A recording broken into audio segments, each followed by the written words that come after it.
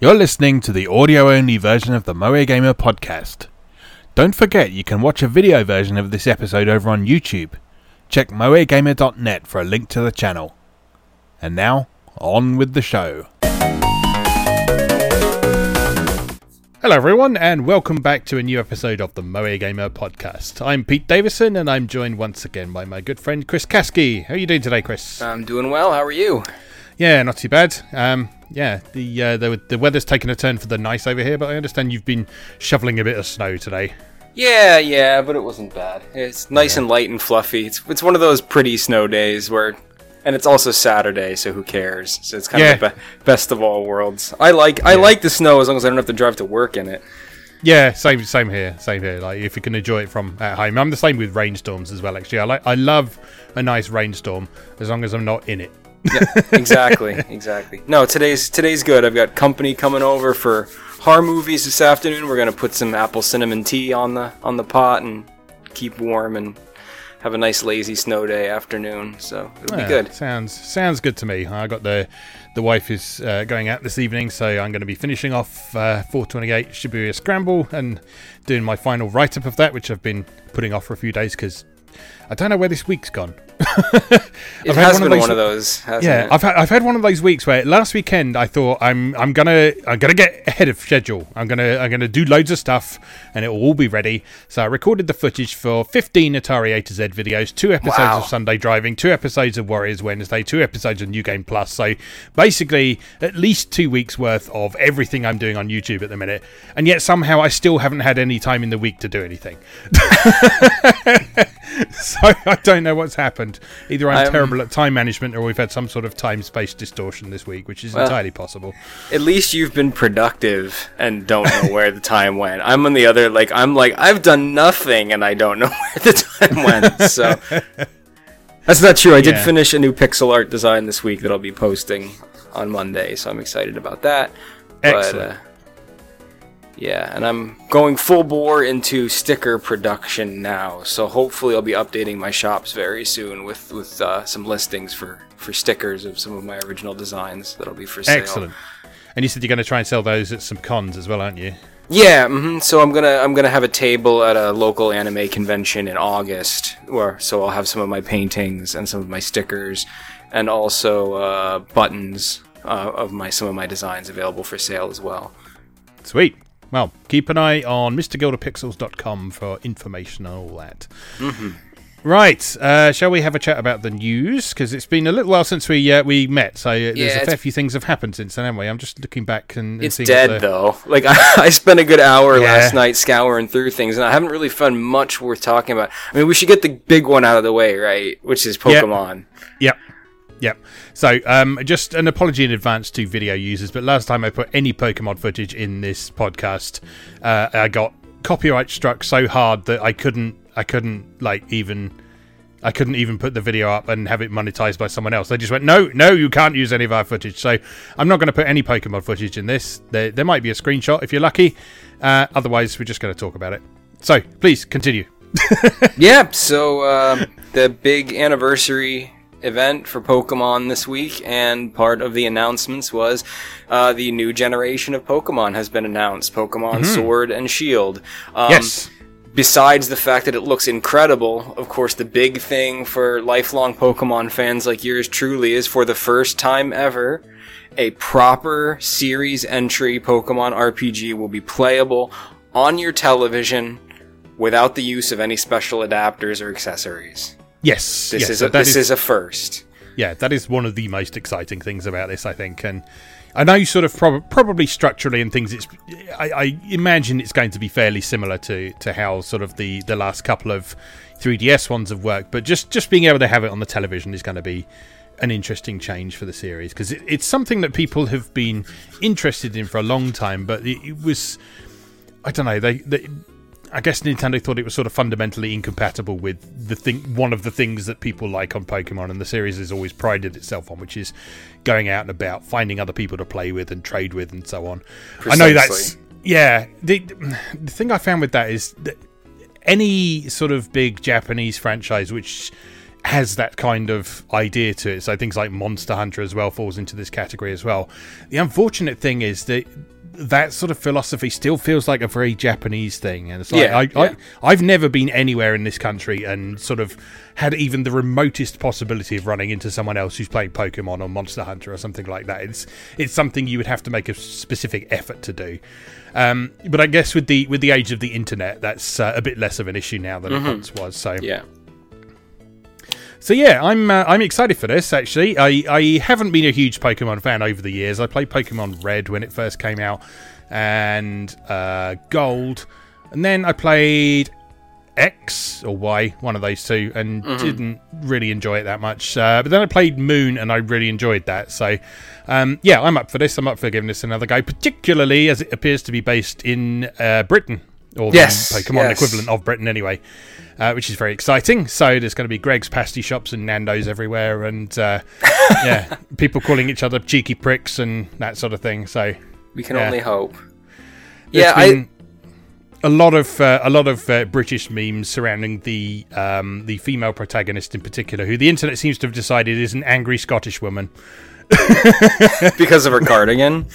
Because of her cardigan and because of the beret as well. That's quite a sort of Scottish thing. And just the idea of her going around calling people cheeky tart and stuff like that is just, yeah. I saw some fan art somebody did a little while ago, like yesterday afternoon. It was just like the classic like trainer, like an enemy trainer appears, but it was just the queen with her two corgis.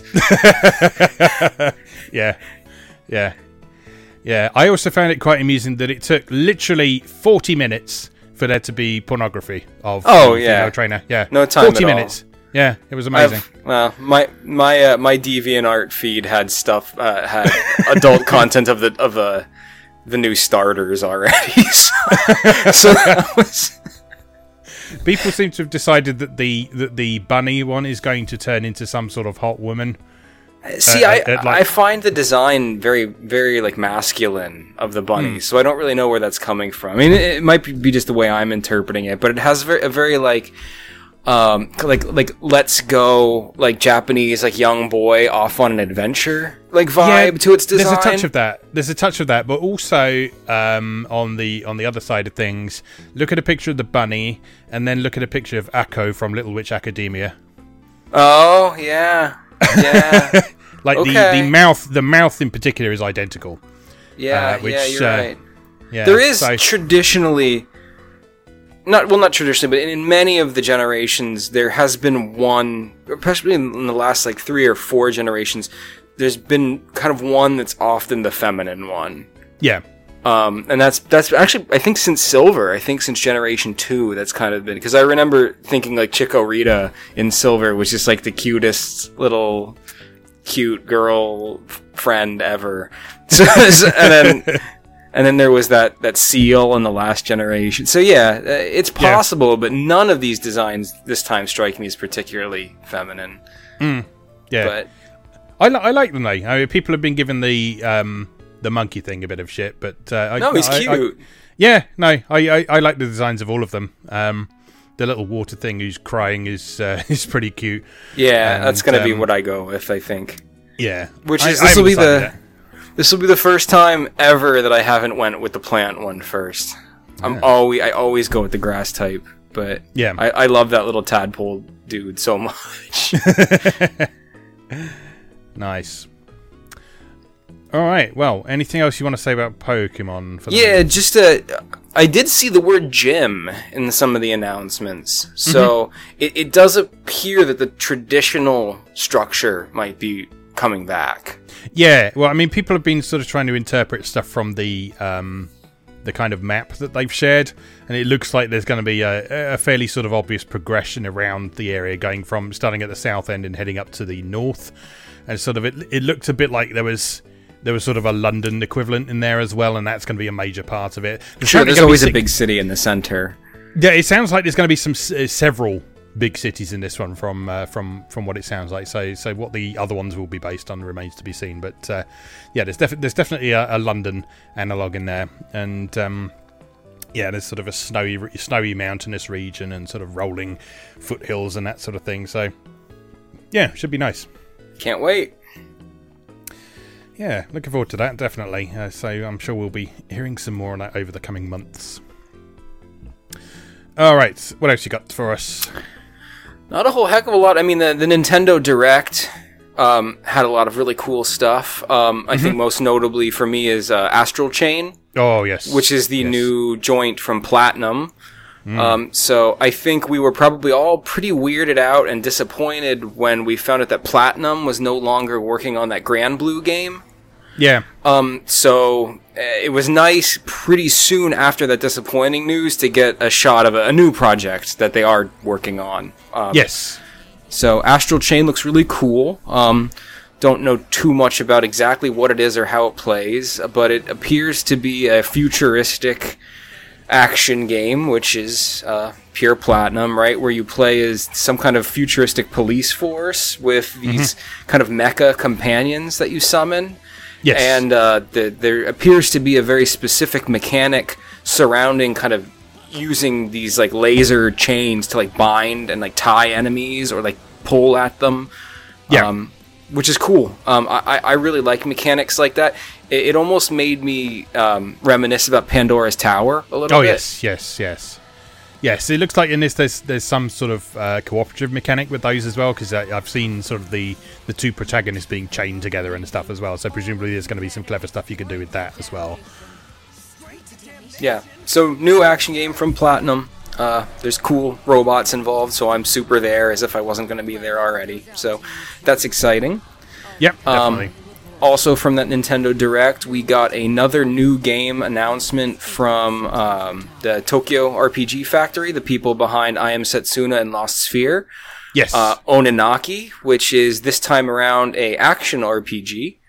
And people who worked on the original Chrono Trigger are working on it. Yes.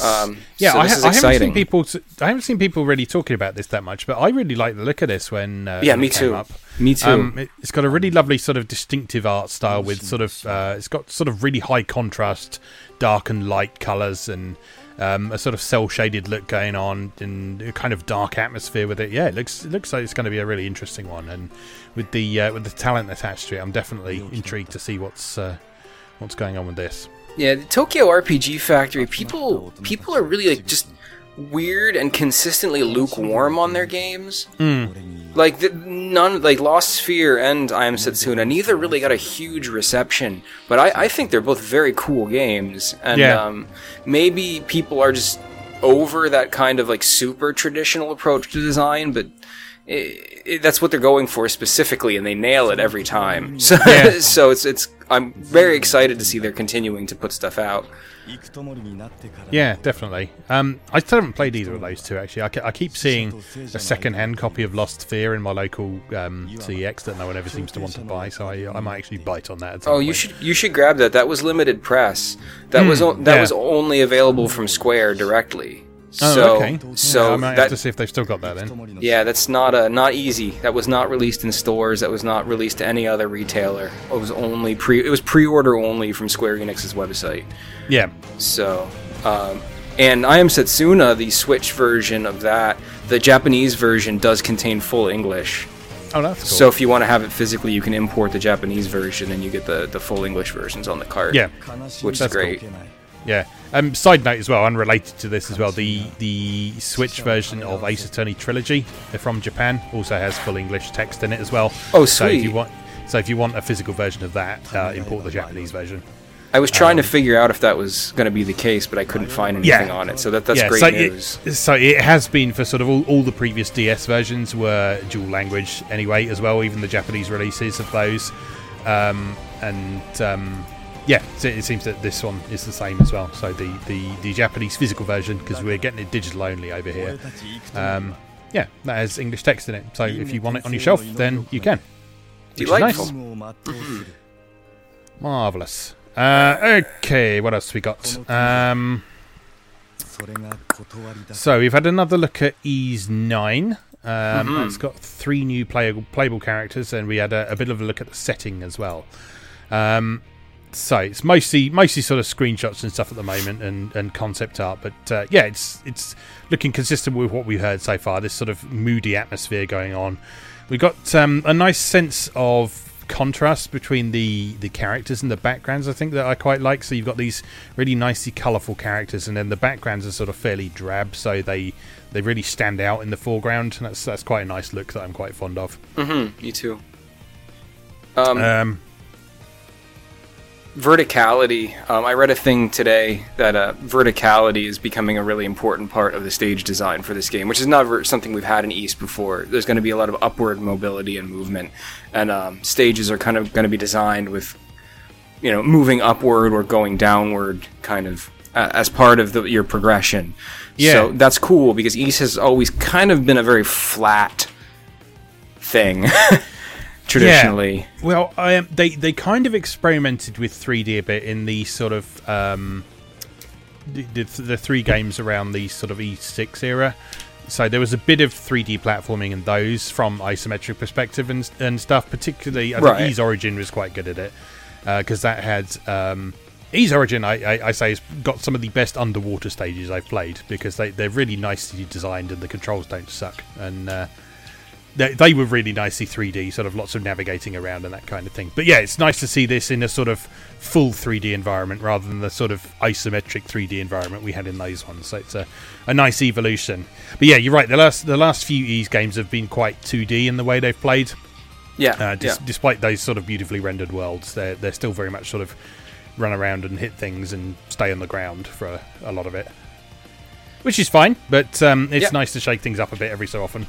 Mm-hmm. The other thing that I think is interesting is in discussions with the developers and stuff, they just keep emphasizing that the night aspect of the game is super important, and that it's also going to affect gameplay in a way that they haven't really been willing to talk about yet. My wild conjecture right now is that there's going to be some kind of like wear form thing going on. Like maybe Adel and the other characters all have like some kind of like transformation to like a more powerful form that can happen at night or something. Yeah.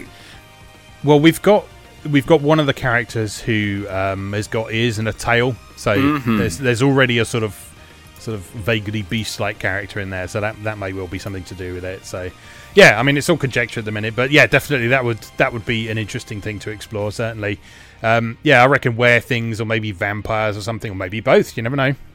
Yeah, well, I mean, they've said that the horror overall theme is like a big part of the design in this one. Yeah. So that would all fit in quite well.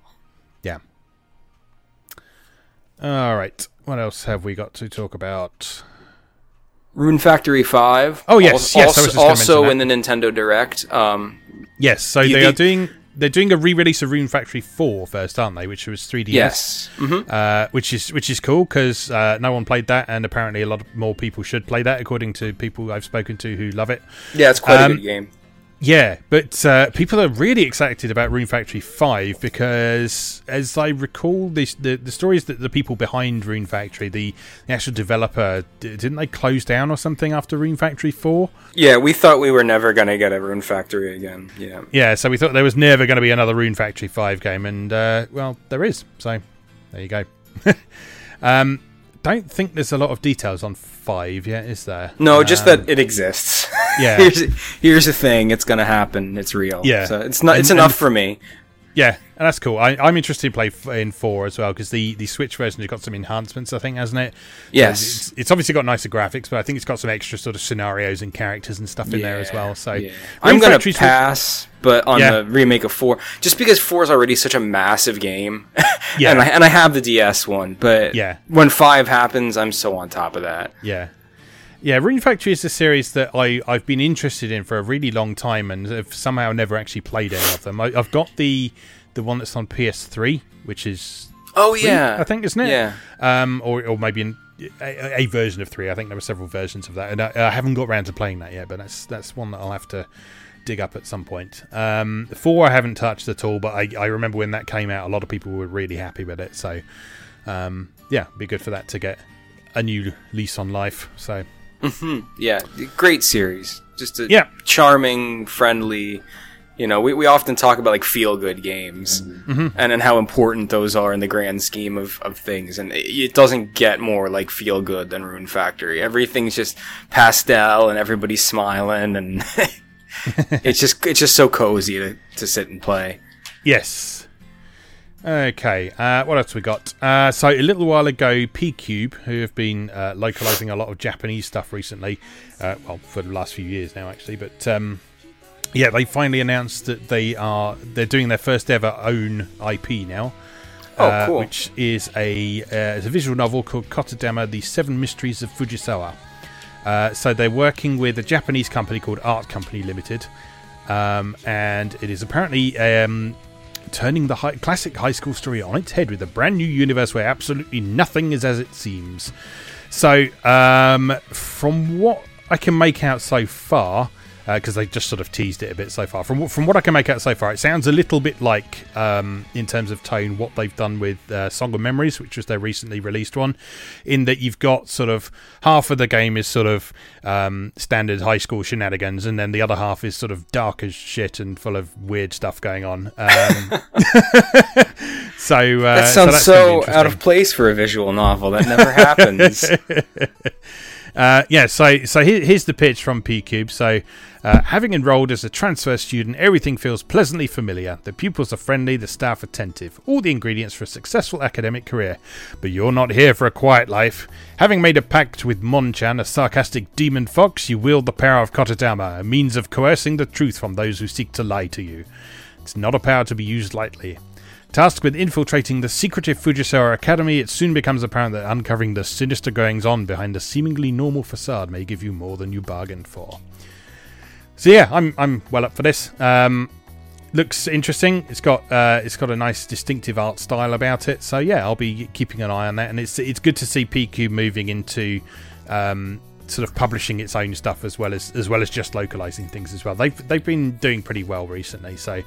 It's good to see them being able to move into this side of things as well.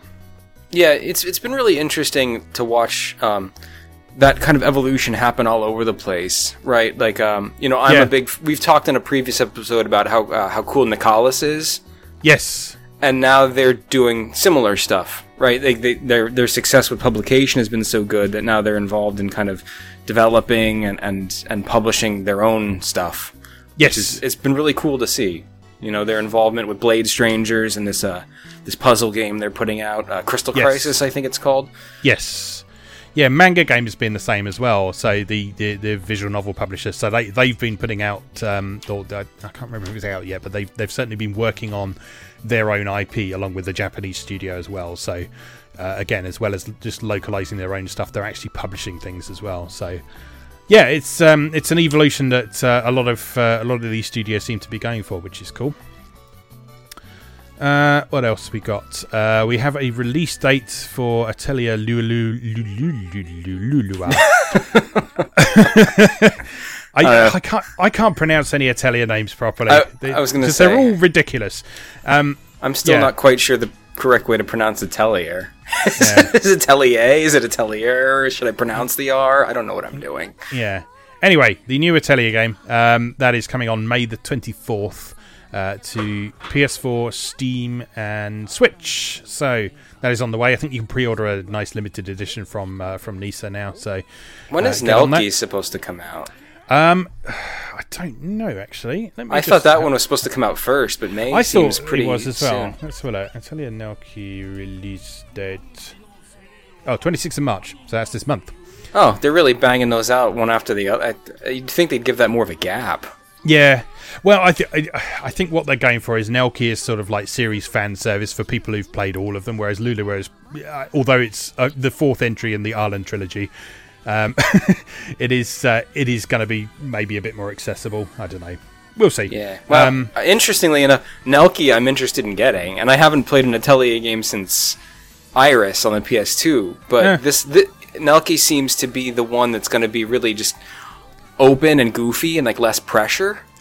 Maybe I've got that the wrong way around. Then maybe Nelky is the one that they're hoping people will sort of come on board with. Because I mean, although it's got the name Atelier in the title, it's not Atelier Nelky. It's Nelky and the Legendary Alchemists. So yeah, maybe it's that way round. Maybe they're hoping for that, and then Lulua will be for people who've played the whole Arlen series and want to see what the next step is.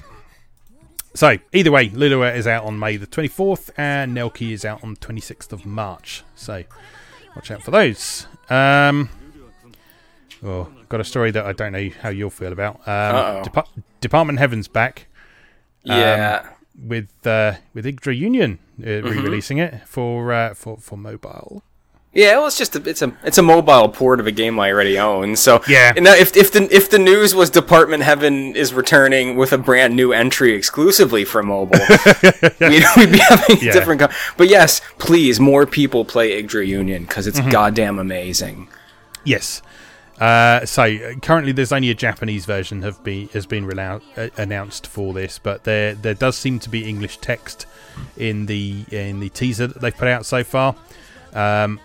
And so, yeah, so you should be able to play that. That is due for release in spring 2019. So keep an eye out for that if you've not had a chance to play those before. I've not played those before. I would prefer to play the original versions rather than play on mobile. Although the mobile version will support controllers apparently. So if you have the means of connecting a controller to your phone, then well, if you have a PSP TV, right? I mean, yes, Vita TV. Yeah. So ideally, download the PSP versions on your Vita TV. Yeah. Because I think you can get all 4 Department Heaven games on the PSP. Yeah. Yeah, you can. Because it's cool. Riviera, Yggdra Union, Knights in the Nightmare, and Gungnir. And yes. they're all on the PSP. Ideally, you should play Knights in the Nightmare on the DS, but yes, but really, whatever. All right. So last thing I want to cover, I think, talking to the Vita, Sony has officially ended production of the Vita in Japan. So raise your glasses, please. End of an era, finally. Not that people have sort of done it any favours over the years, really, but all the people saying, "Oh, Vita is dead." Well, you're finally going to be right. So well done. Yeah, it'll be interesting to keep an eye on like limited run and strictly limited and stuff, and see what the last titles they'll be trickling out is. I know I still have a couple Vita games on pre-order over at limited run. Yes, yeah.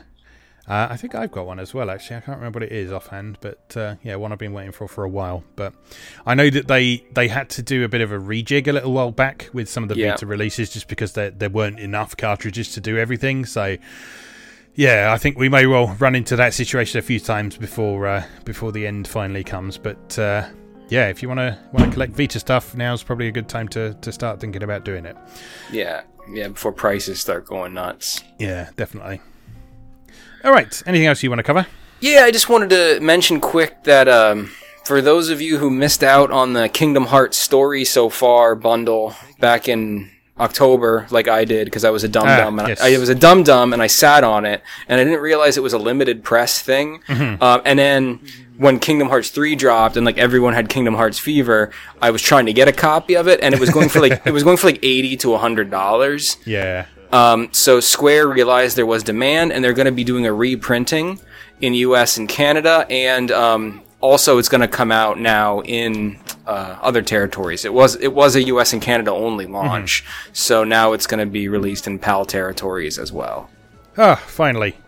Also, right after I just picked up the PS3 versions. Never mind. They were cheap, so I doubt there's a huge amount of benefit in getting the PS4 versions over the PS3 versions. So just that it's in one case. Just that it's all in one place. Yeah. Yeah. So yeah, that's good. I've now picked up all of the Kingdom Hearts games across the two PS3 releases, the 2.8 release on PS4, and I also picked up the one DS game that they only put the cutscenes in for one of those releases as well. The 358 over 2 days, right, I think. Right. Because I do want to actually give that a go as a game as well. So rather than just watching its cutscenes. So. There was another one too, Coded. I don't think Coded is playable. I thought it was. I thought they redid it as Recoded, I think. Recoded? Okay, that makes sense. Dream Drop Distance is remastered. So Chain of Memories, Dream Drop Distance, and Recoded, okay, are all good. So it's just that one for some reason. Yeah, I don't know why they didn't convert that for some reason. But well, there we go. Maybe there was stuff that was specific to the DS stuff. That's very possible. The screen layout, I think. So, Yeah, just looking at the Wikipedia article, I can't really see what's there. But yeah, I've got all of those now, so I'm going to try and cover those at some point. But exactly, how is the question at the minute? 'Cause it's a big whole series. But it's huge. But yeah, I just thought this was worth mentioning because if, like me, you like to have games for historical purposes, I mean, I don't know what the price in your territory will be, but in the U.S. and Canada, U.S. it's $39.99. It's an incredible value. Yeah, definitely. Because that pack is all of the previous releases, isn't it? So it's 1.5, 2.5, and 2.8, isn't it? Yeah, it's just 2 discs. It's not even different. It's just the same discs you would have bought if you bought those separately packaged in one case. Yes. With a different cover. So, but it's great. You can't beat that for $40. You could play those games for a year. Yes, absolutely. So, all right, great. Is that everything now? Yeah, I think so. Marvellous. All right, let's take a short break then, and then we'll come back and we'll talk a little bit about what we've been playing recently. So, see you in a moment. Key that opens the hearts of entire worlds and allows one to obtain anything and everything.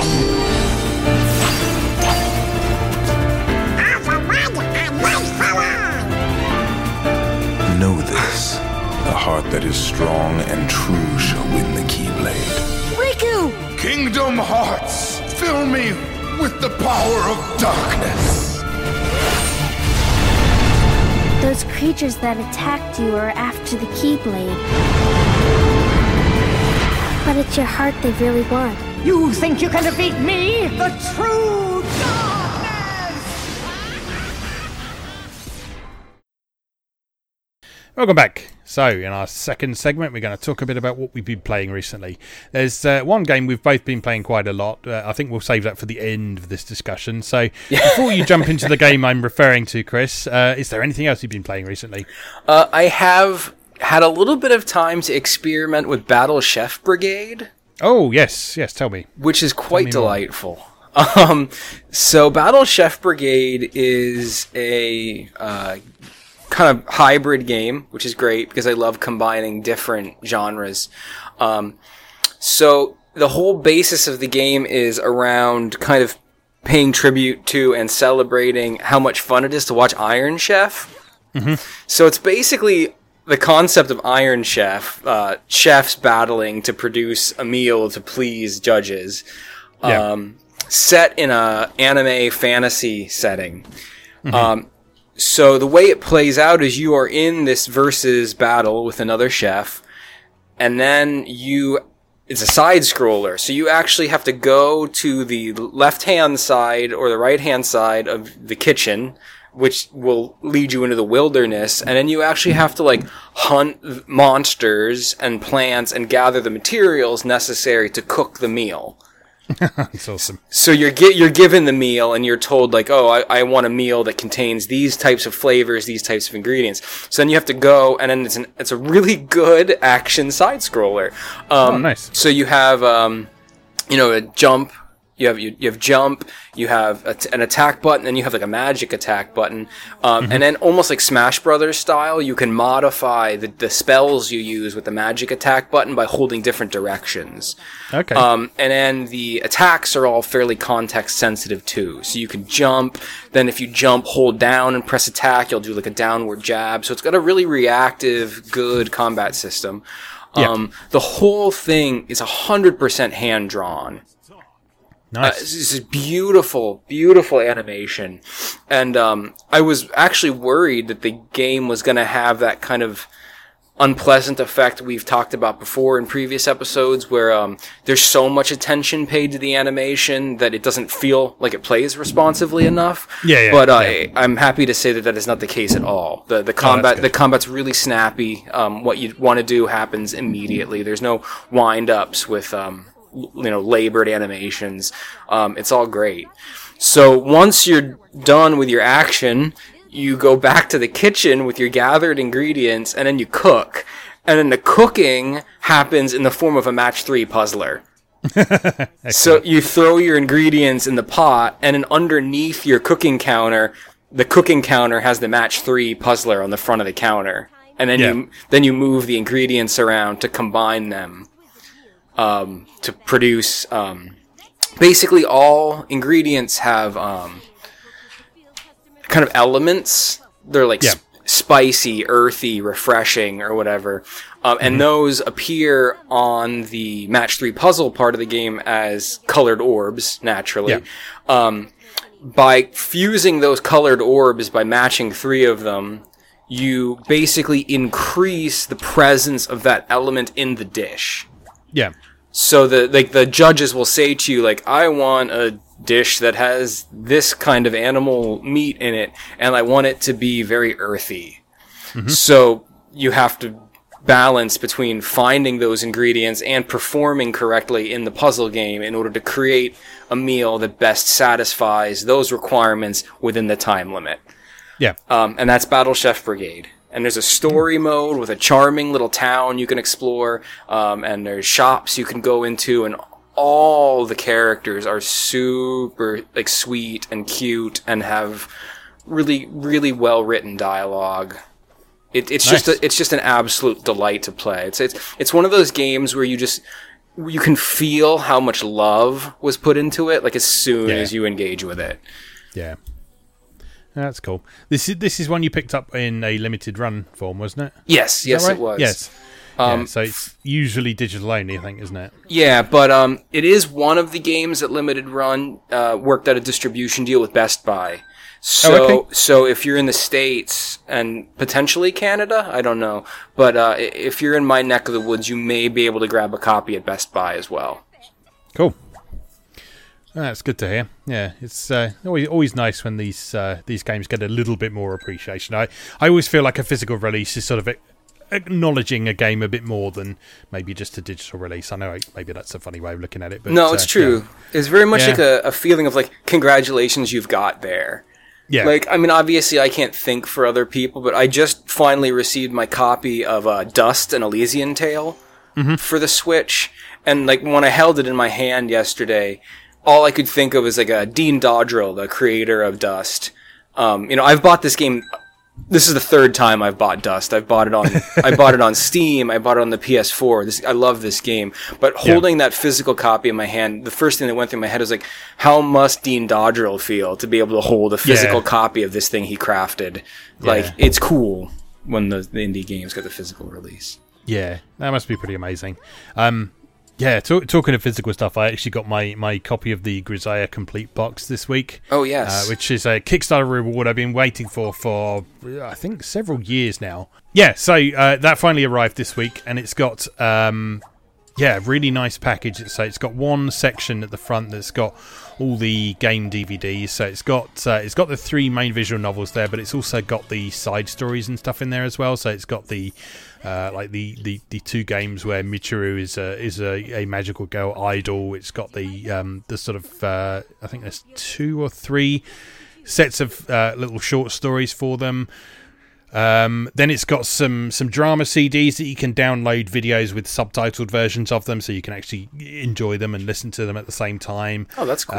There's soundtrack CDs. I don't think it has the anime in there, but it does have like all the soundtrack CDs. It's got a gorgeous art book. And some sort of collectible bits and pieces in there as well. So yeah, it's a really lovely package. And again, that one there, I've just had digital versions of Grisaya up until this point. So again, to be able to hold that in my hand, and it's a really heavy, substantial box as well. It's just, yes, it's here finally. Yeah, so that's always cool. Okay, so what have I been playing? Well, those who have been reading moegamer.net will know that the current cover game at the time of recording is 428 Shibuya Scramble. At the time of recording, I'm just trying to polish off the last bit of bonus content in that before I write about it, because, oh my god, there's a lot of bonus content in this game. You don't tend to think about a visual novel as having a post-game, but this absolutely does. So you've got a normal ending and a true ending in this game. I somehow managed to accidentally stumble into the true ending along the way, which is something I never do in this kind of game. Yeah, that seems rare. Yeah, I actually stumbled into the true ending first time around, which was cool. When you get the true ending in this game, you unlock a scenario that involves a character who's been mentioned a lot throughout the game, but you don't actually see at any point until sort of the last few seconds of the true ending. But this bonus scenario explores this character and her past and where she came from. But the interesting thing about this bonus scenario is that it was completely handled by Type Moon, the Fate Stay Night people. Oh, wow. And what that means is, rather than using the photographic style of the rest of 428 Shibuya Scramble, it's all done in visual novel style artwork. Oh, that's bizarre.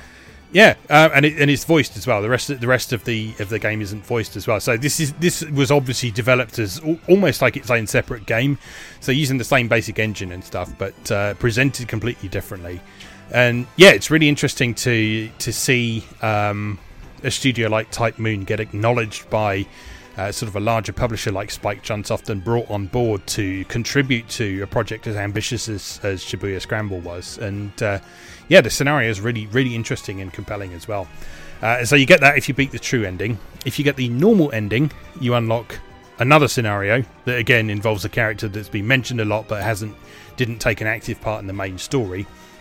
So it's the sister of one of the main characters who is hospital bound with a heart condition. So you get to see her story and what's going on with her while everything else is unfolding in the rest of the story.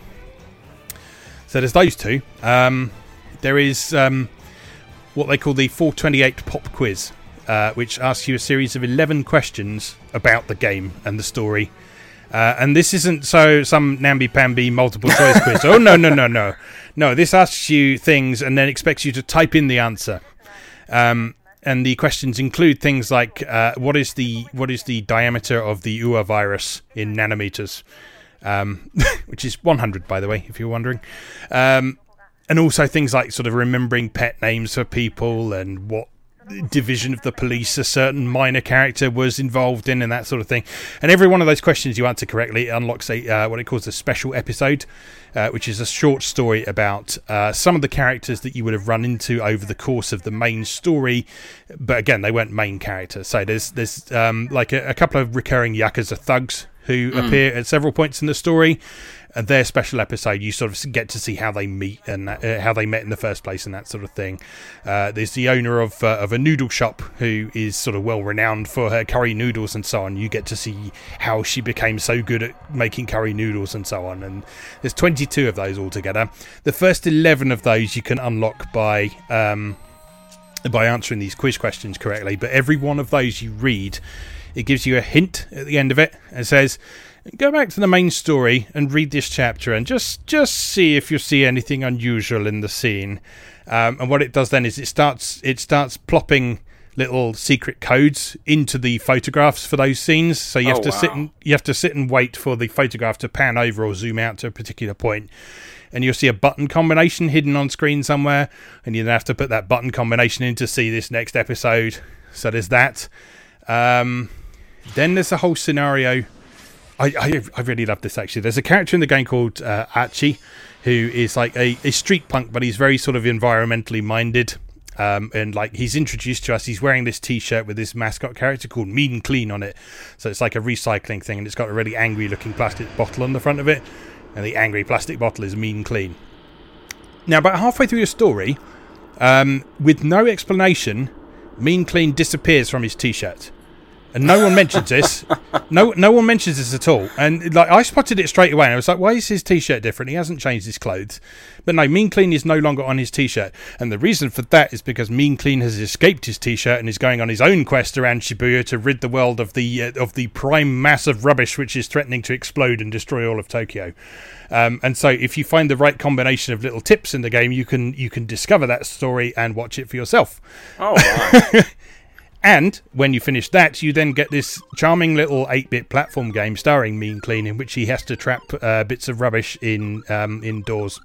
So, because everything in 428 Shibuya Scramble, now correct me if I'm wrong, is a photograph, the Mean Clean scenario is just like photographs of a bottle with a face on it? No, the Mean Clean scenario is like it takes black and white photographs as the background, and then it's just horrendously badly drawn cartoon things over the top of it. Oh, sweet. Right up until the last scene, where just the last scene, it just shows just a photograph of some rubbish lying on the ground, and sort of the thing is, Shibuya is full of stories that you might not see with the naked eye. Things are going all around you, and we're just happy that we've had the opportunity to finally tell our story.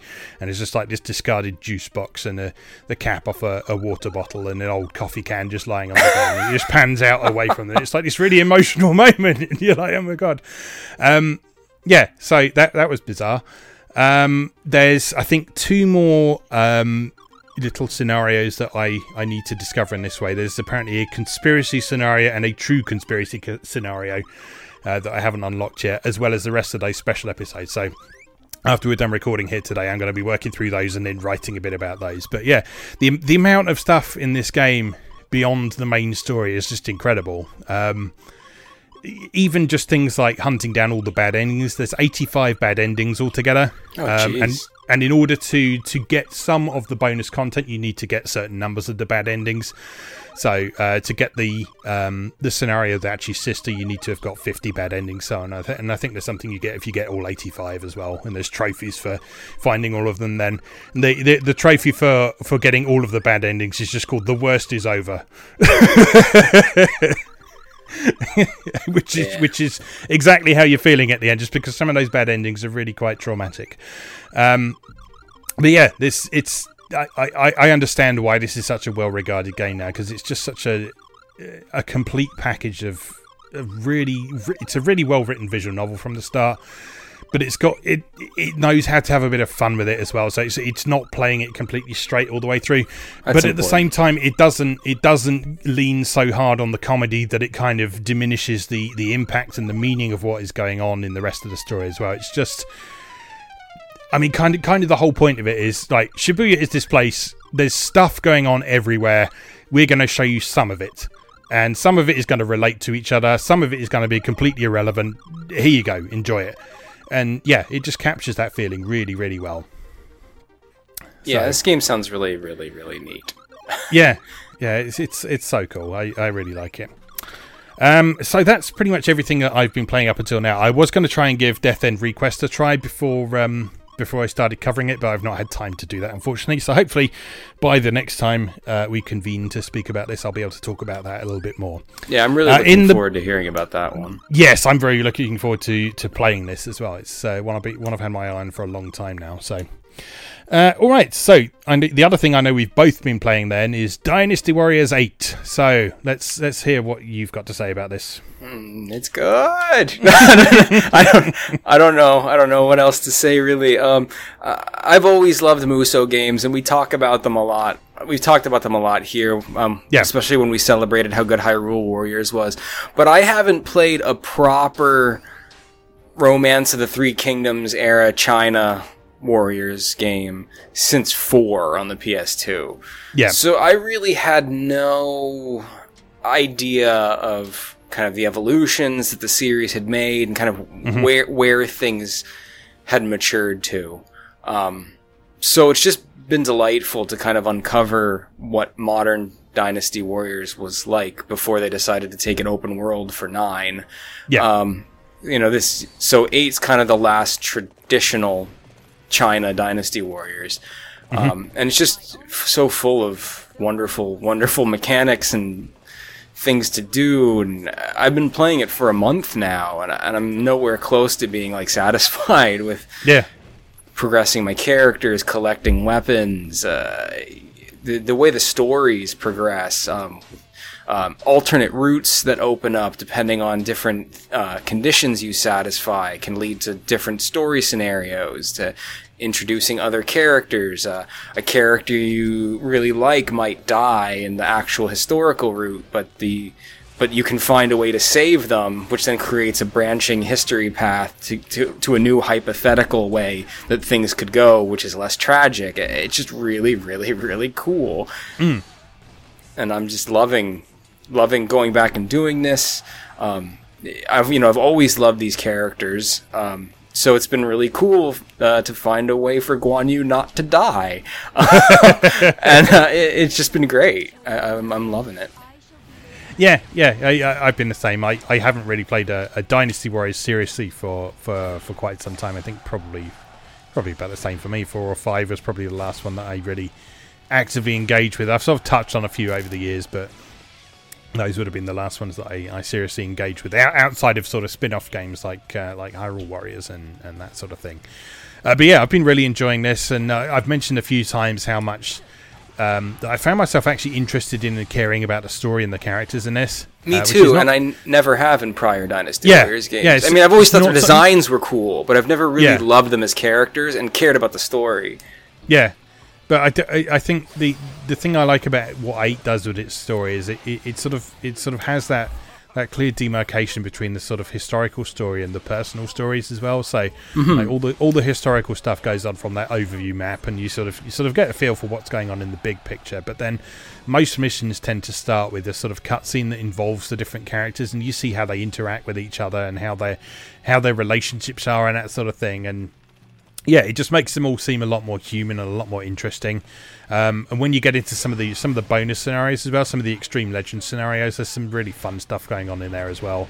As in the Wu campaign, the last Extreme Legends campaign is basically all of them getting drunk and arguing over who is the best commander, and then you have to have this big sort of run the gauntlet affair where you're doing these ridiculous challenges and in an attempt to prove that yes, you are the best commander. Oh, those rowdy Wu bros. Yeah. But yeah, it's fun. I've just started dipping my toes into Ambition mode as well, which is sort of the big, more abstract game mode that's less story-based and more based on mechanics. I know you've been looking at that as well. So yeah, I'm 50-50 split on Ambition mode. What I do... So Ambition mode, really what it feels like to me is Dynasty Warriors' attempt to make a Monster Hunter kind of thing. Yeah. So what you have is your base that you're always working on building with new facilities emerging as you progress that unlock different things. So you have a blacksmith, which you then level up by investing materials in. The higher his level, the more things he can do for you. You have a cookery. I forget like what they call it. It's like a kitchen, and she can cook for you, which gives you buffs for the stages. You get a barracks where you can send soldiers out to gather materials while you're adventuring, and when you get back from a level, they will have acquired new rewards for you. This is all Monster Hunter stuff. This is all wholesale from Monster Hunter's village management stuff. And then you go out and you do missions in the world. The missions take place on the regular stage maps from story mode, just adapted with different officers or different scenarios plugged in, which are kind of randomly generated. And you have to choose what kind of missions you want to do. From there's materials gathering missions that help you build your bases. There's fame gathering missions, which give you unique challenges to conquer, which increases your fame, which better fame in turn helps you gain more access to new facilities and things within your camp. And then you get new officers. There's missions that specifically are for recruiting officers. In Ambition mode, if you defeat an officer, you recruit them to your side. Officers do two things. The more officers you have, the more facilities become available for your camp, and also those officers can be, if they're just the random, like, kind of non-playable officers, they can be equipped as bodyguards, which can also be leveled up with unique skills. If they are the playable officers, like the classic Dynasty Warriors characters, you get them, and you can also then play them in Ambition mode once they join your camp. You can actually bring them along as bodyguards as well, which is quite cool. Yeah, but it takes a long time to build up enough of the resource to equip them. Like, my main character that I like to play with, Xing Sai, I just got her to level 50, and I still don't have enough of the resource to even equip one playable character as a bodyguard. This is one thing it doesn't explain very well. So in order to equip the bodyguards, you need this stat called Leadership. Which is a separate level from your experience level. The only way you can level that up is by issuing orders to your bodyguards. So what you need to do to level up leadership is you need to take along a bunch of crap bodyguards and get them all to do their special action, because that's worth loads of leadership experience. Let them do that, and you will romp through the leadership levels then, and you'll be able to equip the good bodyguards in no time with that. So that's a slight grind there that it doesn't explain very well, but you can get around it quite easily. And that's the key word to what I don't like about ambition mode, is it's just a grind. Yeah. There's really, once you've played a couple of the missions, they're really repetitive, and really the only thing that's interesting about it is the escalating challenge. Yeah. So one of the big things is that the idea is to play consecutive missions. So you leave the camp, and as long as you don't return to camp, each consecutive mission you do is higher difficulty for greater rewards. It just scales upward gradually. So really just challenging yourself to see how many consecutive missions you can do is kind of the meat of it. But really the missions are quite boring, and they're all the same. And the time constraints are very brutal. It's very hard. Most of the time I fail running more than 5 or 6 consecutive missions, not because I got killed, but because I timed out. Because you start with 8 minutes, I believe, and each consecutive mission you don't get a new clock. And the only way to get more time is either to defeat an officer, which only adds 30 seconds to the clock. And it takes me more than 30 seconds to clobber an officer, depending on how powerful they are and what kind of weapons I have equipped. And one of the special skills your bodyguards can have can add time to the clock. Yes. Yeah. But with only those 2 methods, it becomes very easy to run those 8 minutes into the ground. So I have no idea how people are hitting the 100 consecutive missions necessary to unlock the elephant mount. Yeah. So I think the intention with ambition mode is that you sort of play it alongside grinding through the story mode, because the story mode is the main way you do stuff like unlock the cool weapons and stuff for them on the higher difficulties. So I kind of feel like ambition mode is this sort of complementary mode almost, because there's certain things you can only do in ambition mode, like upgrading the blacksmith is the only way you can get the weapon fusion thing, which is your means of customizing weapons and attaching and upgrading various abilities to those. So the only way you can do that is through ambition mode, but there's no sort of obligation to finish ambition mode if you want to, but it is worth engaging with every so often just to sort of get you to a point where you can do some of those interesting mechanics. And I mean, there is an end game, an end goal to it if you want to, but I feel like the more interesting stuff in the game is in the various story modes and completing those on the higher objectives and figuring out the conditions to get the various weapons and so on. So it is the only way to get the better mounts. Yes. I think. I don't think the mounts drop in the other modes. I could be wrong, but I've never gotten a new horse from story mode, even playing on the higher difficulties. Yeah. So, because then you unlock the shop, and the shop can sell you mounts too. You can buy, and the mounts have skills too. So there's a whole loot game with the mounts involved as well. Yes. As well as mounts, there's sort of companion animals as well. One of the things that the Nintendo Switch version, which I've been playing, is the Definitive Edition. So that comes with all the DLC from the previous versions.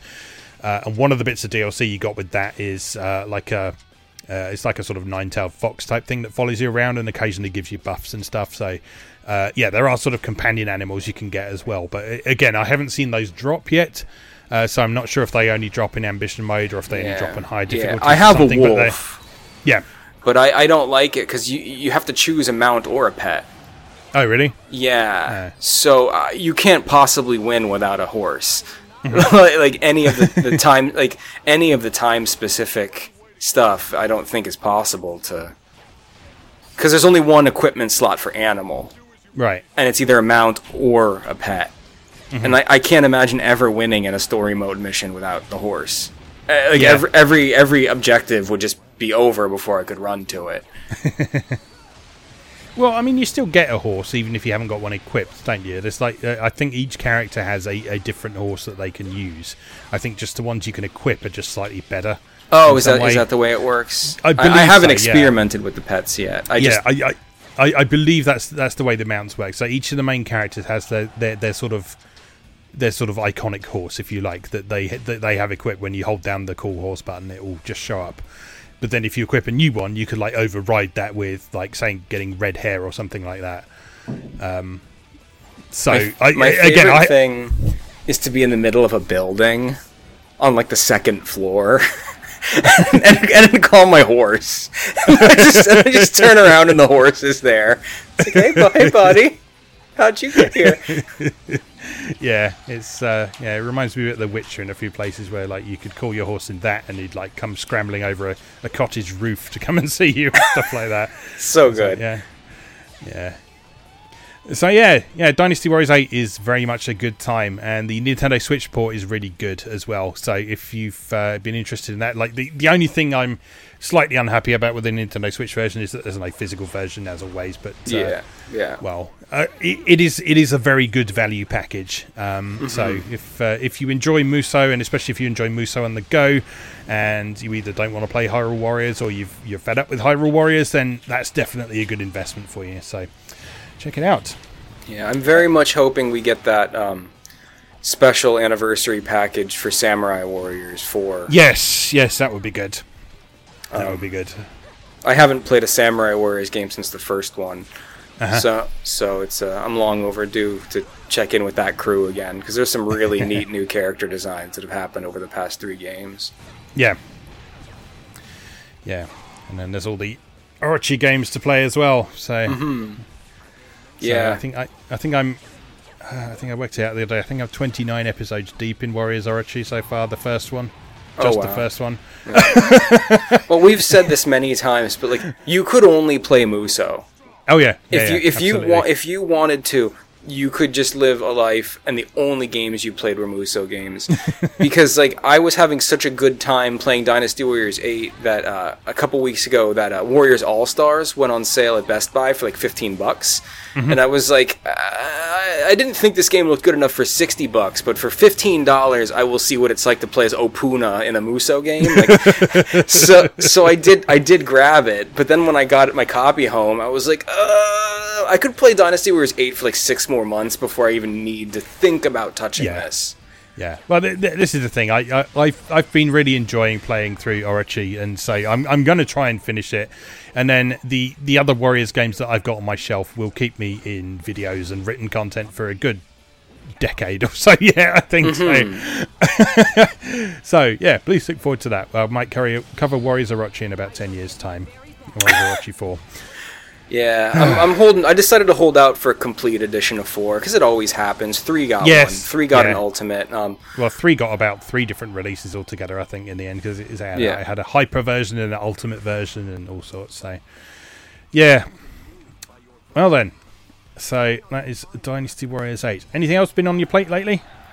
No, I got a pile of stuff.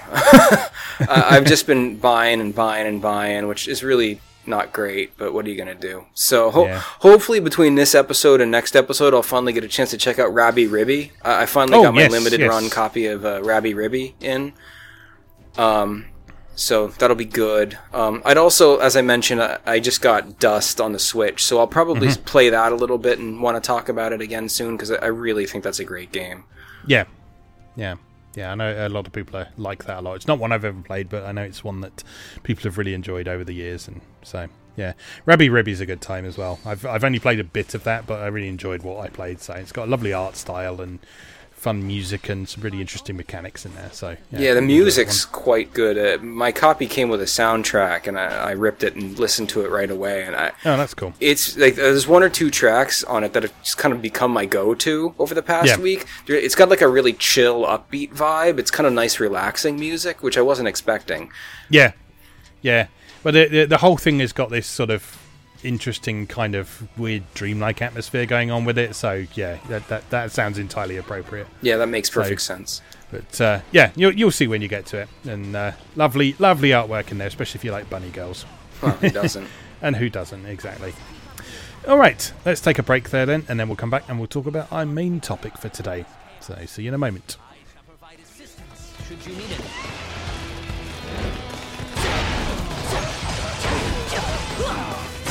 Well done.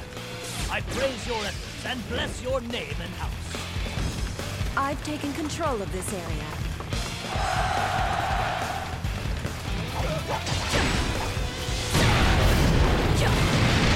Come forth. I shall teach you a thing or two about that. Keep up the attack. Welcome back. For today's main topic, we thought we'd just have a enthusiastic gush session about horizontally scrolling shoot-em-ups. We thought we'd specifically limit it to horizontally scrolling shoot-em-ups because if we just did all shoot-em-ups, then we'd be here all day. We'll probably be here for quite a while anyway, just talking about this sort of subdivision of them. But yeah, we thought we'd limit ourselves today. I think it's safe to say we could have a dedicated podcast about vertical shoot-em-ups. Absolutely, yeah.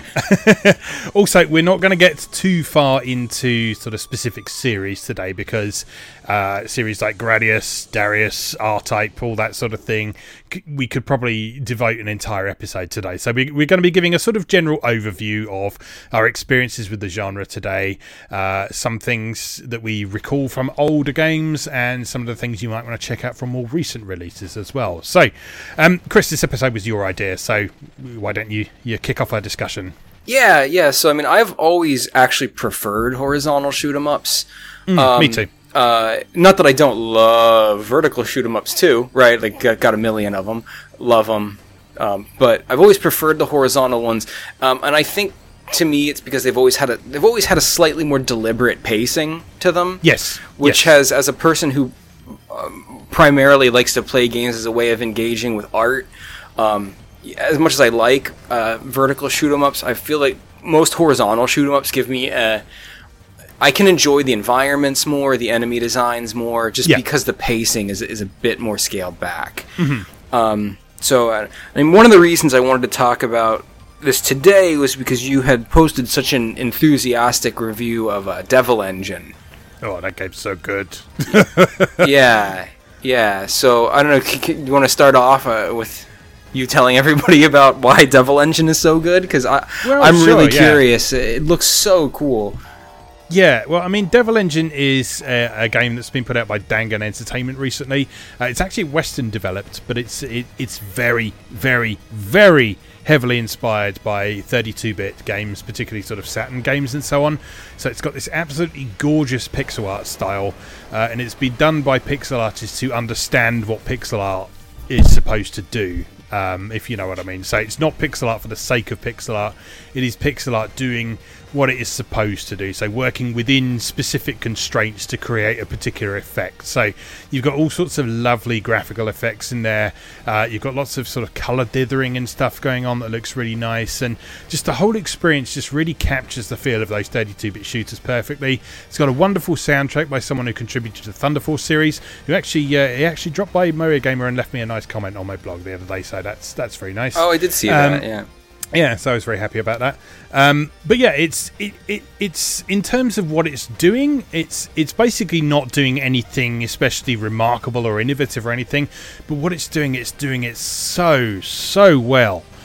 It's just an absolutely fantastic, beautifully presented, really fluidly moving, smoothly scrolling, really well structured, horizontally scrolling shoot 'em up. So it's making use of a sort of vaguely Raiden-esque power-up system. So you've got the 3 different colours of weapons, and they each handle in different ways.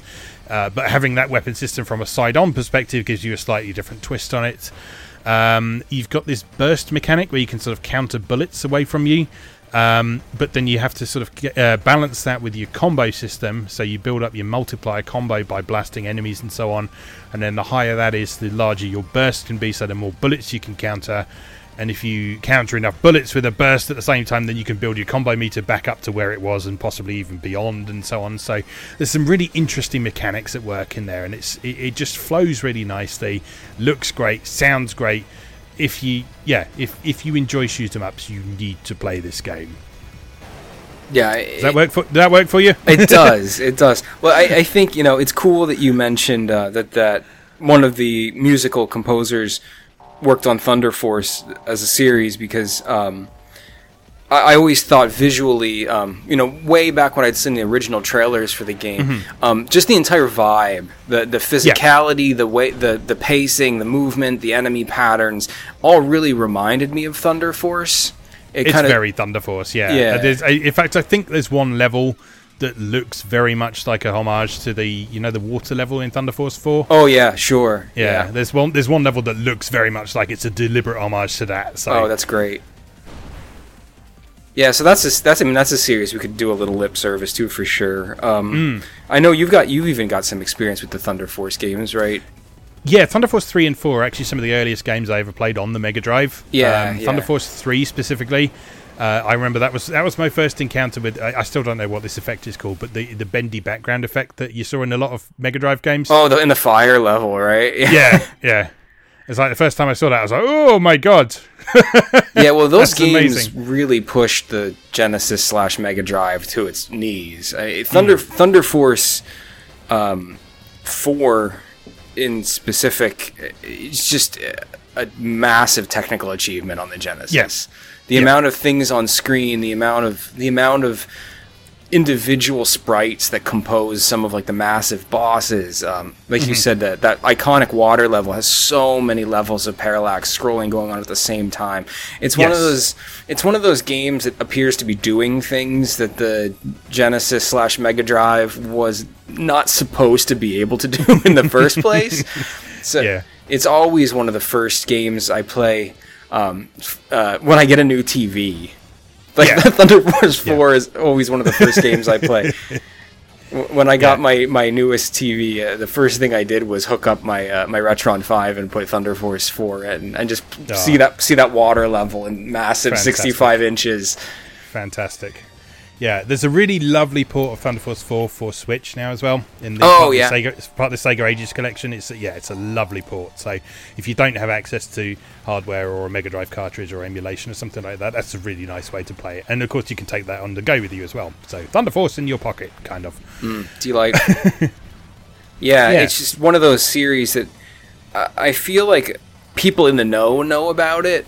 But I had to be introduced to Thunder Force in my 20s. Like I had never come across it, and I had been a fan of horizontal shooters for most of my life. Like as a kid growing up, I always loved Gradius, always loved R-Type.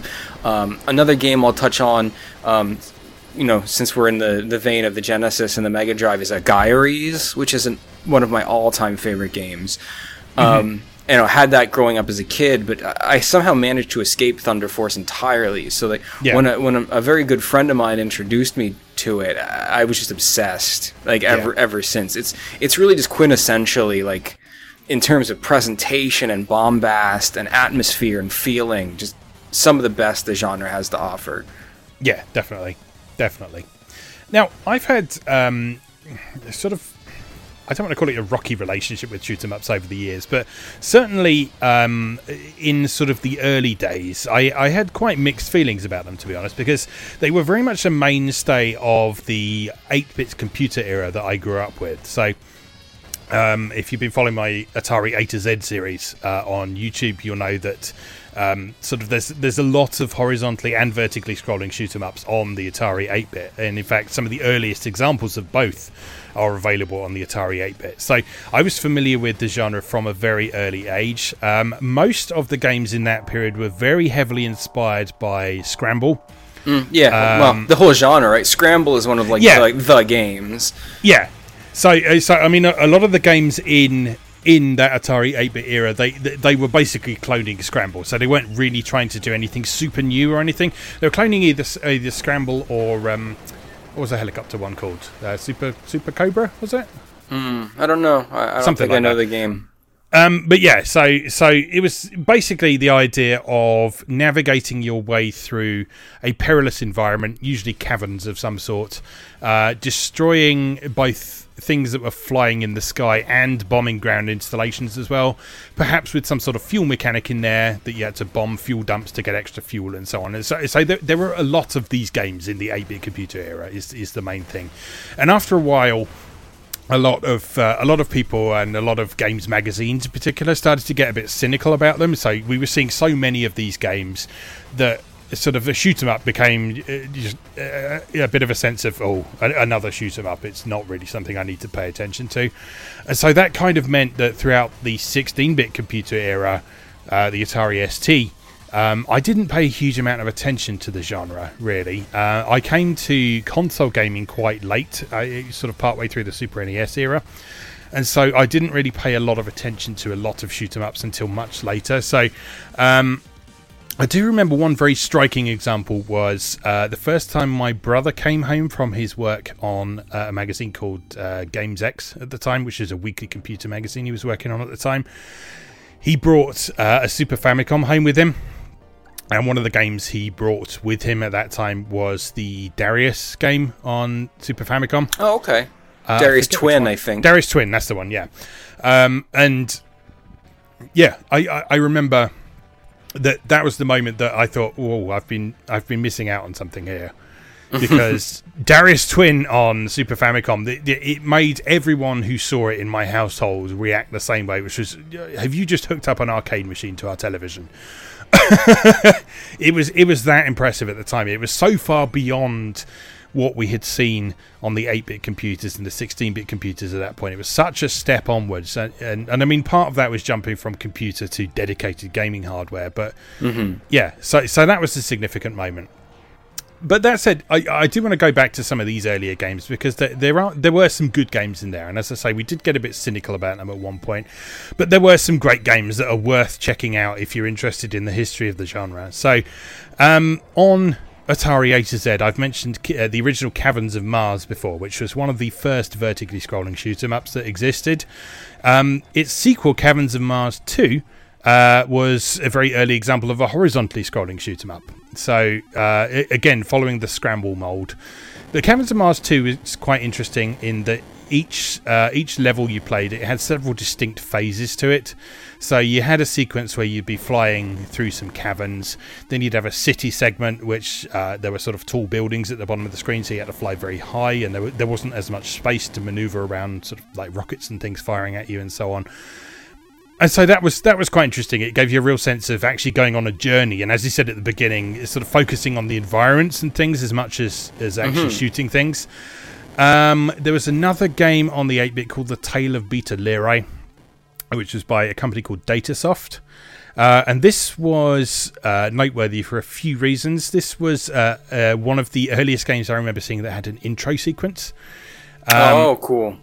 So I'm very fond of intro sequences. Yeah, and so this was the Atari 8-bit doing it. I'm just checking who was actually behind it, because I don't want to tell you the wrong thing, but I have a feeling it was by a bloke who also went on to... Yes, it was. So it was by a guy called Philip Price, with a musician called Gary Gilbertson, and the pair of those would later go on to make a role-playing game called Alternate Reality, which I've gushed about in the past a few times. But one of the things they really like to do is that they like to do these intro sequences where they put what the game was in context, in sort of narrative context, and they would do that with song. Now, obviously, the Atari 8-bit sound chip wasn't up to doing digitized sound to the degree that you could have someone singing, so they did the next best thing. They basically did this sort of karaoke intro where there would be this chip-tune music, and there would be the lyrics coming up on screen, and it would sort of highlight the words in the lyrics as the music was playing. Okay. And the Tale of Beta Lyrae was one of the earliest examples of them using this technique to sort of put the game in context and give you a feel of what was going on. The game itself was a fairly standard sort of Scramble clone, but just this sort of additional sense of context at the beginning gave it a really interesting feel to it. It really gave it a feeling that there was a certain amount of meaning there. Mm-hmm. And so that's well worth checking out again if you're interested in the history of the genre. So as far as I'm aware, that was exclusive to Atari 8-bit, so it's not terribly well known. But it is well worth checking out if you have the opportunity. It will probably show up on Atari A to Z at some point, so watch out for that. So what was you think was your earliest encounter with the genre? You know, as a kid, my relationship with these games originally was rocky as well a little bit. Not because I, was oversaturated with them or had, felt cynical towards them, but because they just would like make me cry because they were hard. It's like when I was a kid, there was a pretty solid rule in my house that like they would not be purchased. Yeah. Like, because I was always super drawn to them because of the art, like the cool sci-fi art on the boxes and the graphics I would see on the back. So, I would always ask for these games for holidays or gifts or whatever. And my parents would just refuse to buy me spaceship shooting games because I would play them for like 15 minutes and then like throw a temper tantrum and then never play them again. But I always wanted to play them because they were so cool. Yeah. So like, when I think back to like my earliest like love of horizontal shooters, I think back to a game on the NES called Beakf Fighter.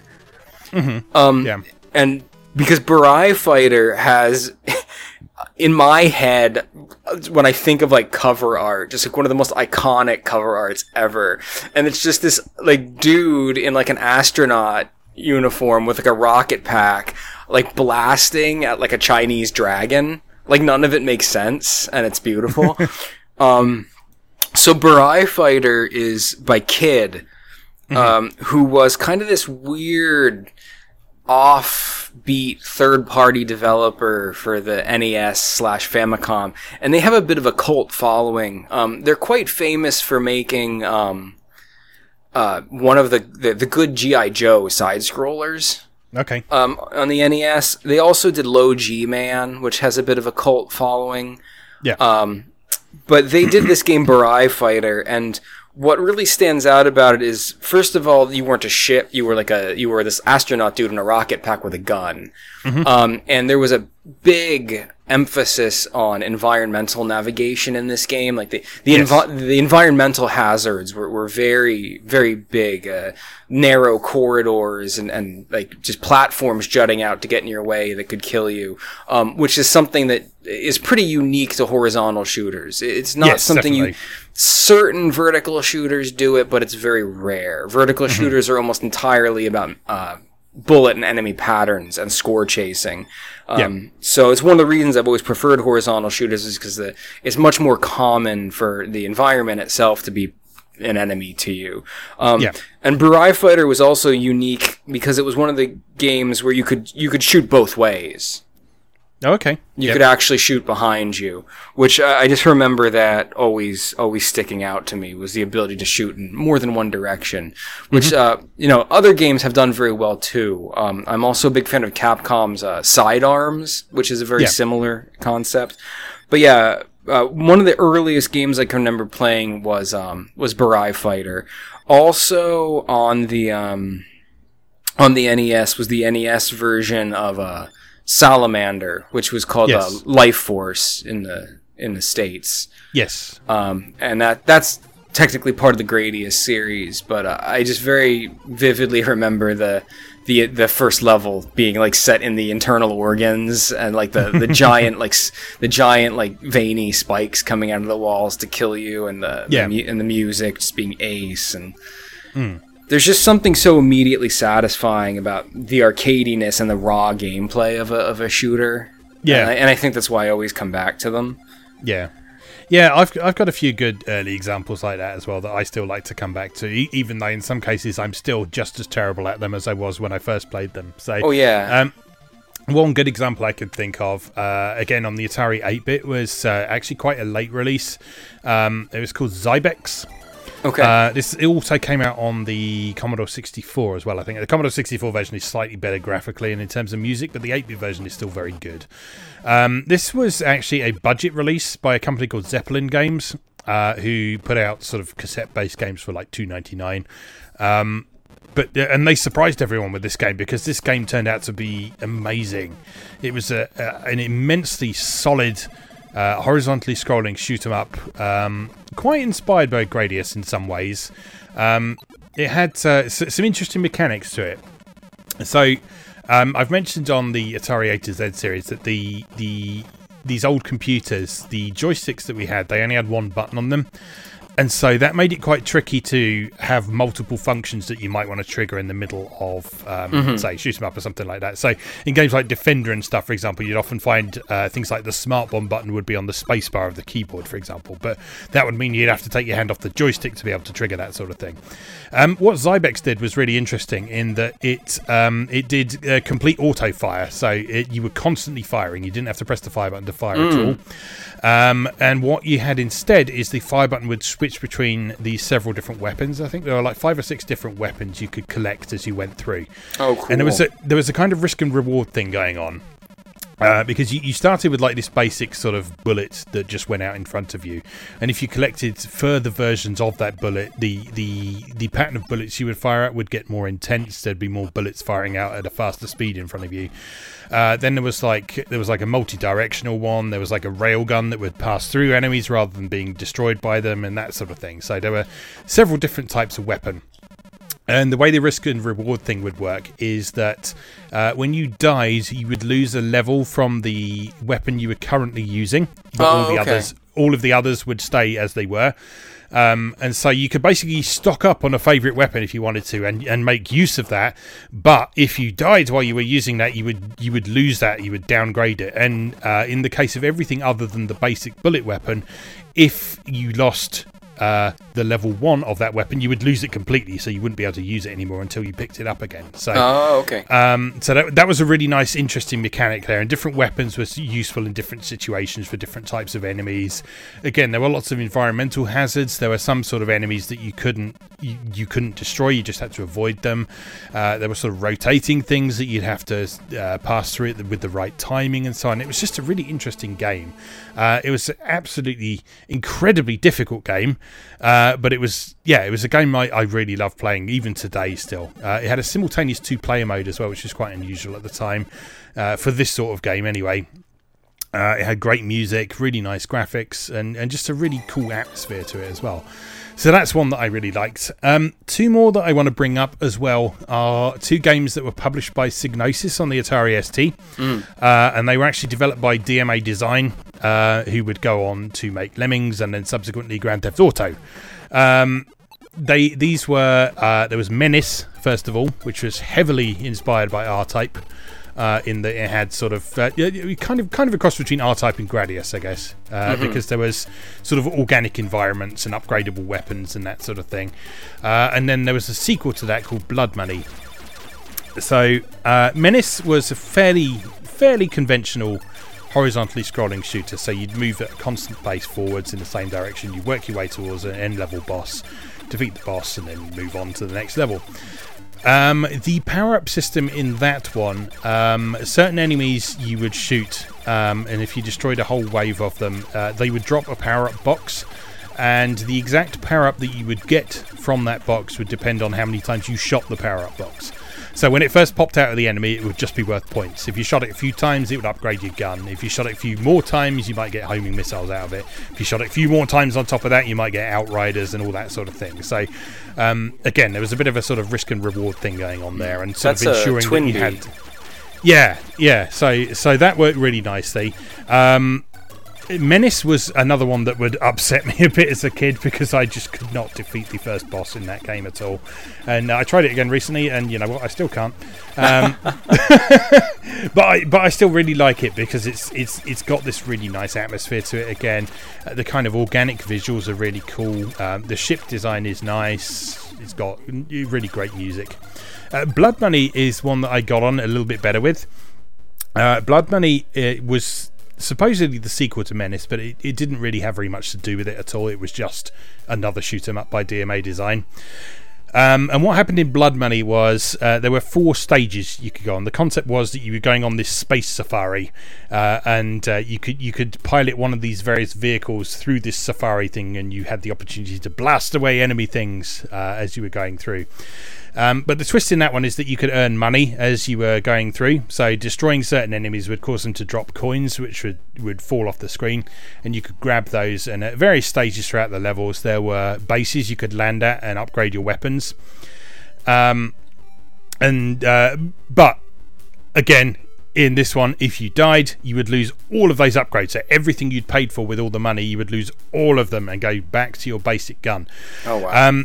That's harsh. Make things, yeah, it is harsh. To make things a little bit easier on the net, it wasn't one-hit kills in that. You did have like an energy bar. It was still only like 5 hits before you got destroyed, but yeah, it did take a little bit of the pressure off. But yeah, that was one that I really liked because that placed a very strong emphasis on the environmental navigation. Technically speaking, that one isn't just a horizontally scrolling game because it also goes vertically and diagonally a bit as well. Oh, okay.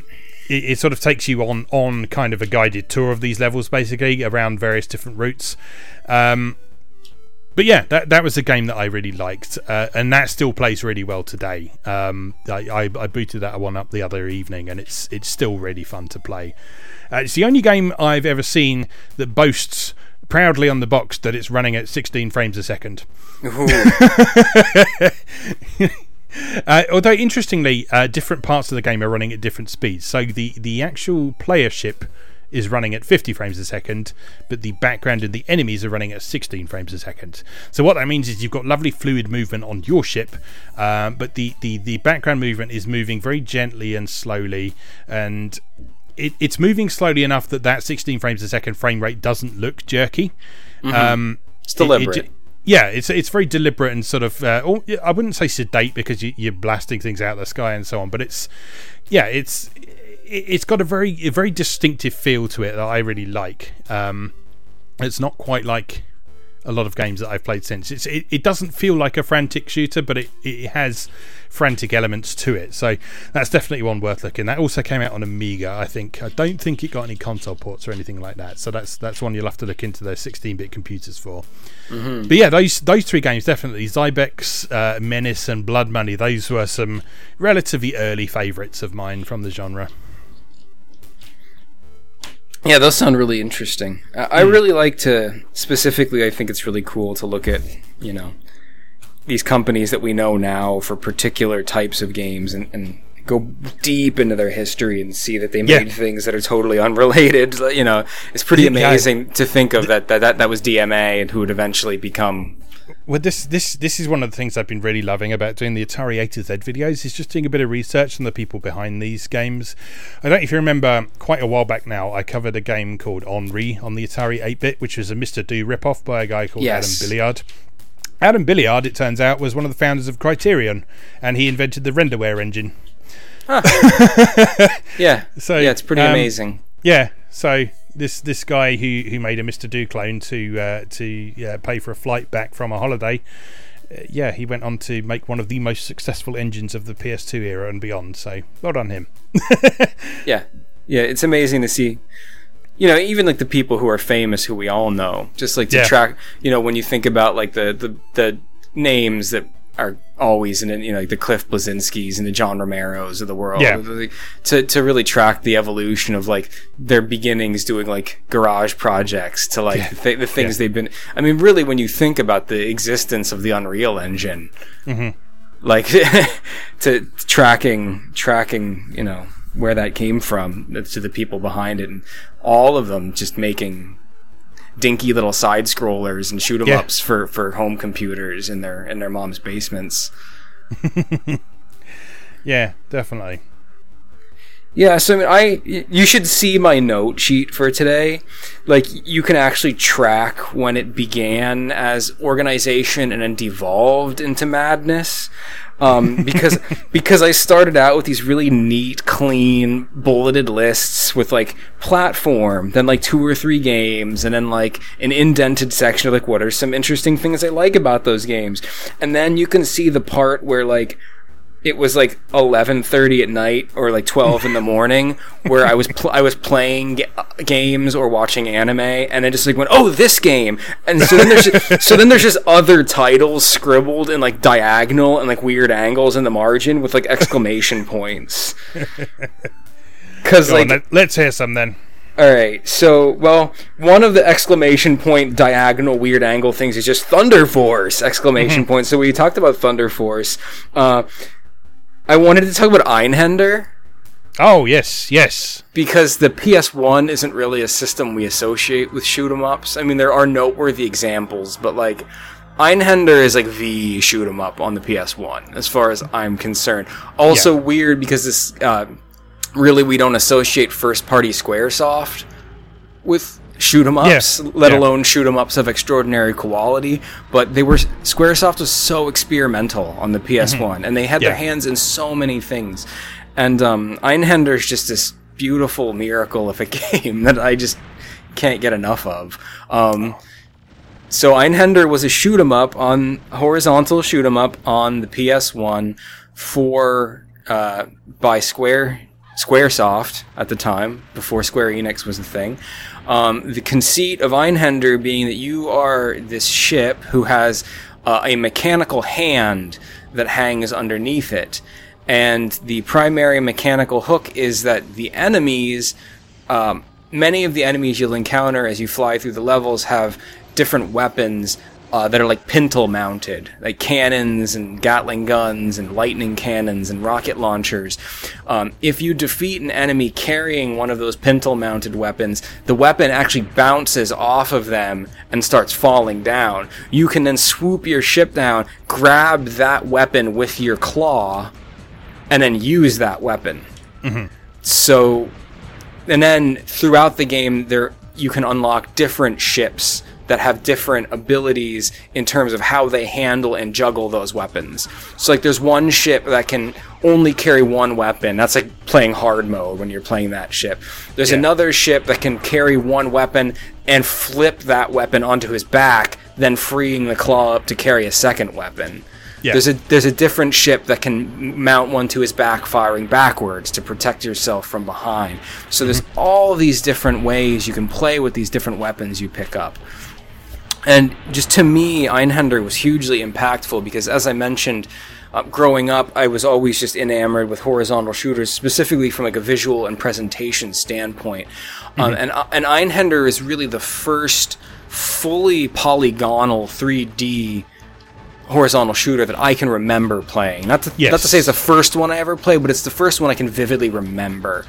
So just the environments as you like swoop through them, and you're always playing on the same 2D plane, but always what I love about 2D plane on 3D graphics is the ability to have these amazing presentations while still staying constrained to the classic 2D gameplay. So yeah, definitely. The scale of the bosses, destructible environments, like all this became possible with the addition of the polygonal graphics.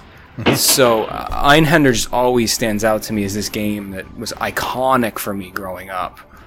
Yeah, I'd also like to give a shout out to Square Enix for actually making Einhänder into a boss in Final Fantasy XIV. I remember you telling me about that. Yeah, there's one of the final dungeons of A Realm Reborn. Its last patch, 2.5. So before it moved on to Heavensward, there's a dungeon called Keeper of the Lake. And a significant part of that dungeon is you sort of working your way around Imperial Magitech stuff. And one of the Magitech things that they've got in there is Einhänder, who is working as you would expect. So it shows up and it sort of picks things up and throws them at you and picks up weapons and starts firing things and setting the stage on fire and all sorts. So yeah, when that came out, everyone just lost their shit because everyone was like, up until that point, they had thought that Square Enix had completely forgotten about Einhänder. Oh, for sure. So to get it acknowledged like this in a game that to date has been sort of Square Enix going, hey, do you remember? Yeah, it was just a really great moment for everyone involved. Well, I think that's one of the things that's really interesting to talk about when we talk about Einhänder is that Square does seem to have forgotten about it. Like, if there was ever a game that was ripe for an HD reboot as like a downloadable title on like modern consoles, like, yes, please make a new Einhänder. It was just a singular thing.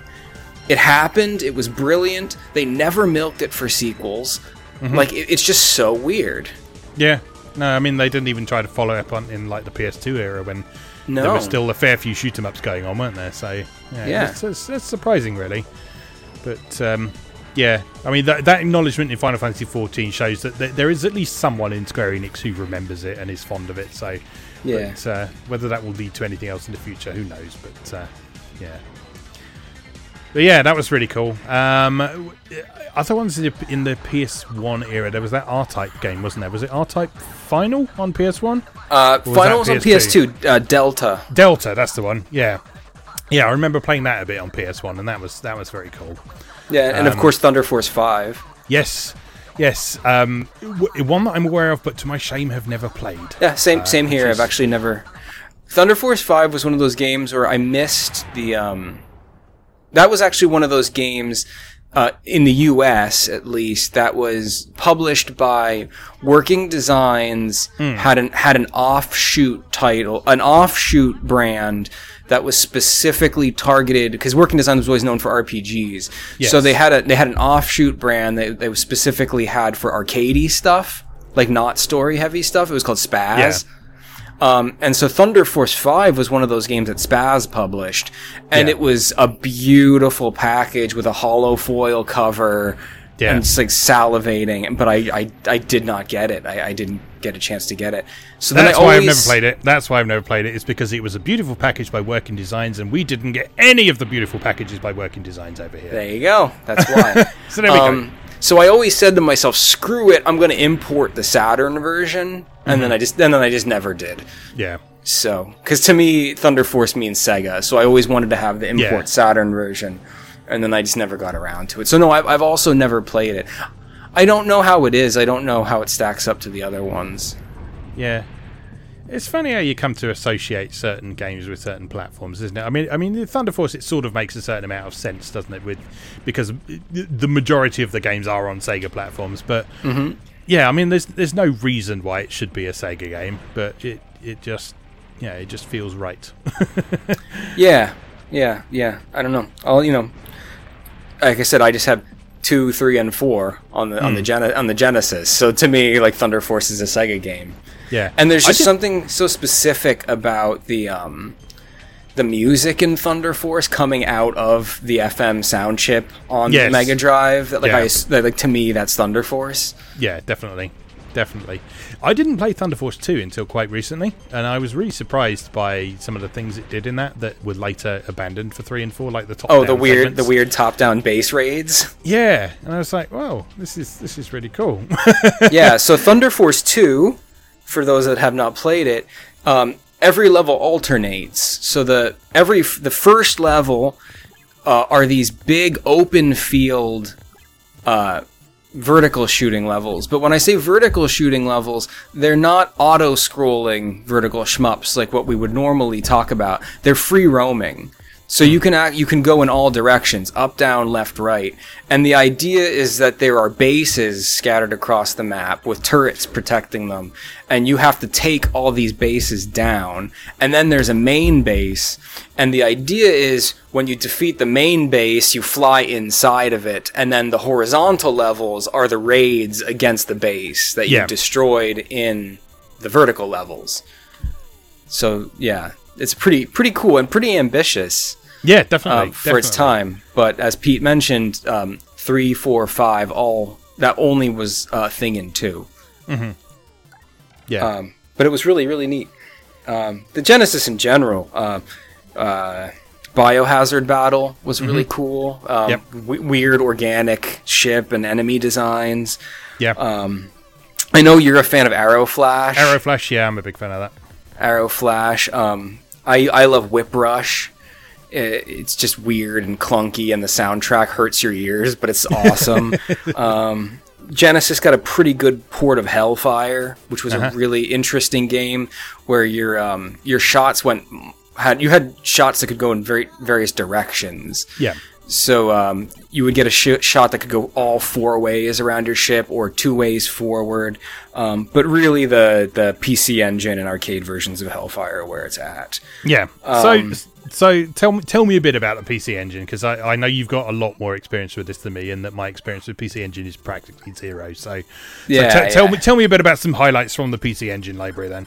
So the PC Engine is essentially, or TurboGrafx 16, depending on your region. But I think a lot of a lot of collectors focus on the Japanese, specifically the PC Engine, because the breadth of games, it was far more successful in Japan than it was in Western territories. So most collectors just go straight for the Japanese PC Engine and the Japanese cards. But many people consider the PC Engine to be like the shooter system. Mm-hmm. Like, it's insane the extent to which like a large percentage of games for the PC Engine are shooters. Yeah. Like, I would say 25%. Like, it may be more. Like, it's ridiculous. Like, you can't collect for the PC Engine and not just like hit your head on shooters at all times. but both vertical and horizontal. Some of them really weird, some of them super conventional. I had highlighted a couple weird ones that I like, because part of the PC Engine in many ways also kind of achieves what you were talking about with those older home computer games, in that there are so many of them that not all of them are worth playing. Some of them are just super generic and they're kind of cynical cash-ins. But I'm a big fan of when shooters have a weird or non-conventional visual presentation or theme. So one of my all-time favorites is Koryun, Child of Dragon. Okay. And this is a horizontal shooter where you are an adorable little chibi dragon flying through a fantasy world trying to save the adorable princess who is your friend.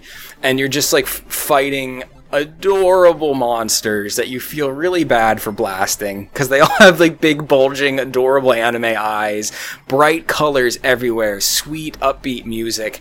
And what's really cool about Koryun is it's one of those shooters where if you are shooting rapid fire, it's fine. But if you release the rapid fire button, you charge a stronger attack. Oh, I love that. Yeah. And because you're a little dragon, like, all your attacks are your breath, right? Your different breath. So when you release the fire button, and this is always, I can just see it, and it's making me smile. His little cheeks puff up because he's building up a big fireball to release. So I love that game. And when we're talking PC Engine, we're talking collector's market. So like, if I go on eBay right now and look up a copy of Koryun, I'm willing to bet we're looking at least $100. Yeah. We are, in fact, looking at $500 to $700 or $1,000 for a shrink-wrapped copy. Jesus Christ. Yeah, so yeah, this game is tremendous on the collector's market. There's a homebrew reproduction that's going for $100. I'm seeing card-only copies. So games on the PC Engine were on these little credit cards style cartridges, not cartridges or discs, until there was a disc system later. But yeah, card-only copies, $300 plus. Jesus. So this is the world of PC Engine. Another of the most famous PC Engine horizontal shooters is Magical Chase. Yep.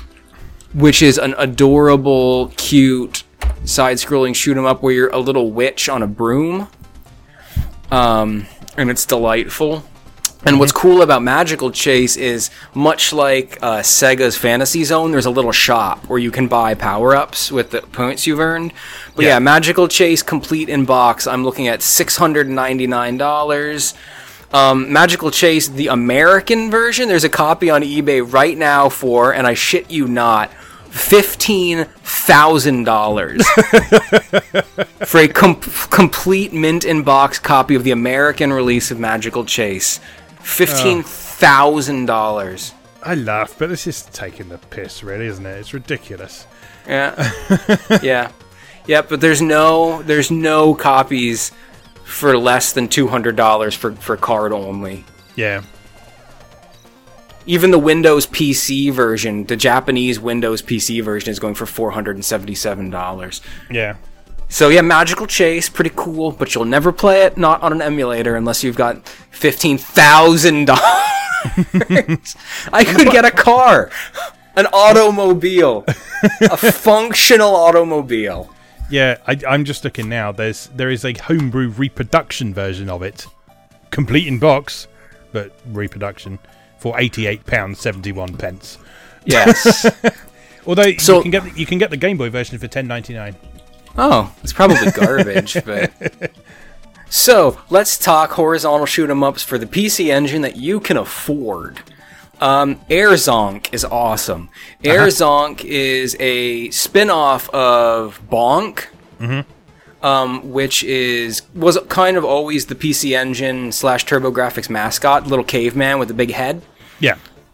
So Air Zonk is like the futuristic version of Bonk, where he's a cyborg instead of a caveman, and it's a shooter.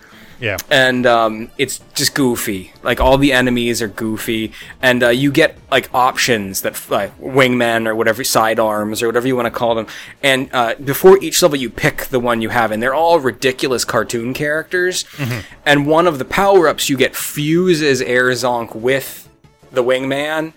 And then, like, you get a weird, different form. So, like, Air Zonk's kind of famous because one of the fusions is one of the sidearms you can pick is a little robot cow. And if you fuse with the little robot cow, Air Zonk cross-dresses and has like lipstick on and sticks his bust out, and he just has these giant like robot milk jug boobies that he shoots like missiles, and then the milk explodes and does splash damage. Oh my god. So wouldn't get away with that today. Yeah, so definitely look forward to finding footage of Air Zonk for the video version of this. I'm looking forward to it. It's delightful. I'm lucky enough to have a copy of Air Zonk, the CD version. Oh, nice. It's just incredible. Powergate is a pretty cool, just like straight military, like no sci-fi, like you're just actual like fighter jets, like, and like the enemies are like tanks and like satellite planes and stuff. So that's always cool when that happens. I know a lot of people have fond memories of Area 88, the Area 88 game on the Super Nintendo, which was a UN squadron in Western territories. That's always cool when it's an actual grounded military theme. I'm very fond of... let me see here. Aero Blasters, which is just... Once again, nothing really special about it or its gameplay, but it has a really cool, bright-colored, super anime and infused sci-fi presentation. So it's just another great example. Violent Soldier is another game that was pretty popular, that was popular on the PC Engine, but I think that also had some home computer ports and stuff. Violent Soldier was a game that my friends and I used to refer to as Beakf. So your ship has this beak on it. You open the beak. One of the the secondary fire button opens the beak like a bird would. Which the openness of the beak varies the concentration and power of your shot. So like closed beak is a single bullet forward of more power. Fully open beak is like 5 bullets at a time, but all of reduced power. So like you're always trying to like situationally govern which is more appropriate for the types of enemies you're fighting. Really cool, slightly different mechanics. Just a really good game. Cool. So yeah, PC Engine is like the shooter's heaven. Rabio Lepus Special. A shooting game where you are a adorable robot bunny that shoots missiles shaped like carrots. This is the magic of the PC Engine. Just wonderful stuff. I had a few games too for the Neo Geo. I wanted to quick mention. Just I think everyone knows this game at this point, and you can get it on Steam now as one of those emulated Neo Geo titles. But if you've never played Blazing Star, everyone needs to play Blazing Star. Yes. Blazing Star is just the Neo Geo, like flexing all of its muscles to be just the most beautiful shooter. It's normally I'm not a fan of pre-rendered sprites, but because Blazing Star has such an anime aesthetic, the pre-rendered sprites aren't really ugly. So it's just this gorgeous, bombastic shooter with a huge focus on presentation. And one of the things that made it so amazing was it almost felt like a fighting game in the sense that there was a ship select screen with loads of characters, and every ship has different shot patterns. So, one of the things that a lot of shooters, horizontal shooters, is just like one ship and varied shot patterns based on kind of power-ups you pick up. But with Blazing Star, you were picking a different character. That character has his own unique shot patterns that just power up to scale as you collect power-ups. So coming from a background of usually expecting horizontal shoot-'em-ups to only have one character, it was almost like when you play Blazing Star, it's like getting multiple games in one, because you have all these different ships to try out. It's great. And that was technically Blazing Star is considered a spin-off of Polestar, which was one of the earliest shooters on the Neo Geo, which is mostly just a very beautiful R-Type ripoff. Yeah. But then the ship from Polestar is playable in Blazing Star. Yeah. So if you want to have like a traditional R-Type style shot pattern, you can pick the Polestar ship in Blazing Star. Mm-hmm. Just wonderful. Yeah. Wonderful stuff. Last Resort is just a really... Wait. Hold on a minute. Are you going to talk about Blazing Star without talking about the text in it? A huge boss approach. Because I don't think we can pass by Blazing Star without acknowledging the glorious English. Oh, it's the most English game possible. Yeah. The best part is when you collect the score power-ups and the voice says bonus, but it sounds like boners. Boners. So just like a million times, boners, and like select your machine. Like warning, a huge boss approach. I think dangerous. Pay attention to backward cannot be beaten. Yeah, it's one of like the primary examples. Well, horizontal shooters in general are famous for their English, right? Like Zero Wing is like the most famous English game of all time. Also a horizontal shooter. Yeah. Right. Yeah, it's true. I shouldn't have passed up the opportunity to talk about boners. Sorry, you were saying Last Resort. Oh yeah, so like there's Last Resort, which is just a really cool, like grim, dark, futuristic setting with lots of like sepia tones. It's just its visual design is really cool. A brutal level of challenge. Yeah. Zedblade was a really kind of fast-paced horizontal shooter for the Geo, where like the conceit was like the enemies were like disguising themselves as the background elements. So you'd be like flying by like a base, and then like the blocks that made the base up would transform into enemies and like come out and like surprise attack you. So like really just some really cool conceits there. Mm-hmm. Just like I said, could list titles all day. It's just a beautiful, varied genre with so many wonderful entries. Border Down. Did you ever play Border Down? This was a Dreamcast era, late Dreamcast. No, I don't think so, but I know you're a big fan of that, definitely.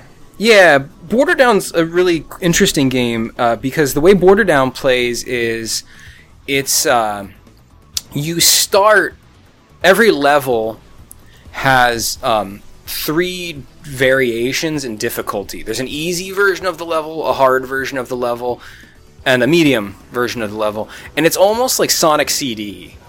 Yeah.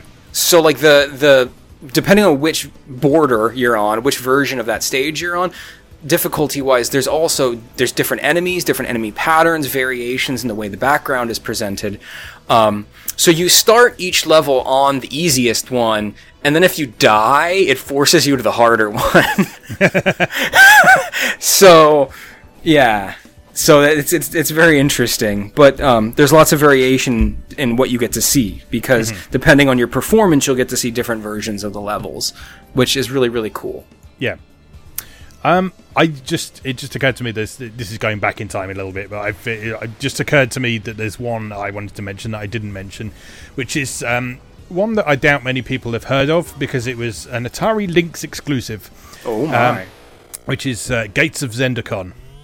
Gates of Zendikon. What a wonderful title. Yeah, Gates of Zendikon was a great horizontal shoot 'em up, and again, it was one of those games that was kind of had a mediocre reception back when it was released, because this was released in 1989, so we were still in sort of full-on shooter saturation stage at the minute, so people were a bit cynical about it. But if you return to it today, it's a really cool shoot 'em up with some nice ideas. So it was a horizontally scrolling shoot 'em up with a reasonably sedate pace of scrolling, but it also had levels that were taller than the screen, so you could you could move up and down, and it was I love that.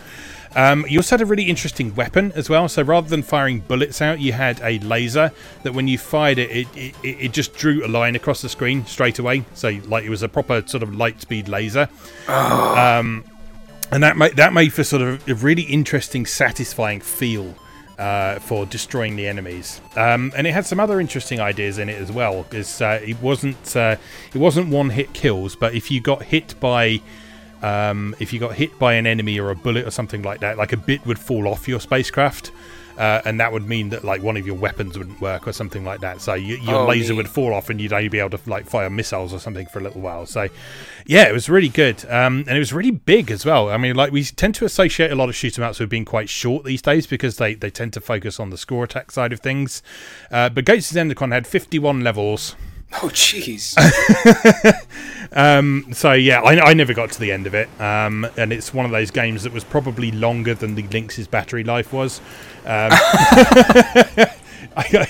still have very embittered memories of getting right to the end of Gauntlet 3 on the Lynx on a road trip back from my grandparents, and my battery's running out as I was about to finish it.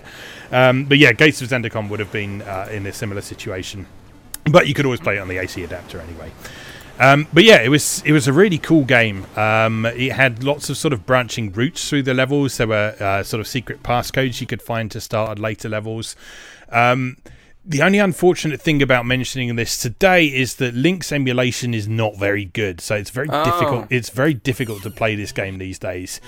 You can just about get it running, but most Lynx emulators I've tried to date, they really mess up the sound. And a big part of the appeal of Gates of Zendikon is it had a really good soundtrack as well. The Atari Lynx didn't have an amazing sound chip. It was quite similar to sort of contemporary handhelds at the time, so a very similar sort of PSG chip to what you'd find in like the Game Gear and the Game Boy, but the compositions of the music were really good in that game, but unfortunately a lot of the emulation seemed to mess that side of things up quite a bit, so you can't really appreciate it fully, sadly. So here's something interesting. So I looked that game up because I'd never heard of it because I was never a big Atari guy, but so the developer of Gates of Zendikon was Epix. Yes. So everything you're describing to me, I'm like, this sounds so ambitious for a Lynx game. And the reason why is because Epix developed the Lynx. Yes. So they knew how to take advantage of the hardware. Like they licensed it to Atari. Yeah, definitely. Yeah, Epix played a massively key role in the Lynx, which is why there's so many Epix games on the Lynx. I don't know what happened to Epix offhand. It's not something I've really looked into, but they were huge in like the 8 and 16-bit era. They did loads and loads of stuff, and they had a really interesting method of marketing their stuff as well. So I don't know if you're familiar with their old stuff, but they would actually market stuff specifically based on the sort of balance between thoughtful gameplay and action gameplay. So like you would get an Epix game, and they had a very sort of standardized box that had this really cool sort of neon design to it. So they had black boxes, and like the artwork was all done as if it was like a sort of neon sign, basically. I remember California games. Yeah, but in the corner there would be a series of little icons. There would be like some depictions of like rodents, a thinker for sort of strategic and thoughtful games, or a joystick if it was an action game. And there were like some games that would have a mix of them, and they were a really interesting publisher, and I don't know what happened to them, and it's quite a shame, really. But yeah, as you say, they played a key role in developing the Lynx, which is why they were able to get such good results out of it, definitely. Very cool.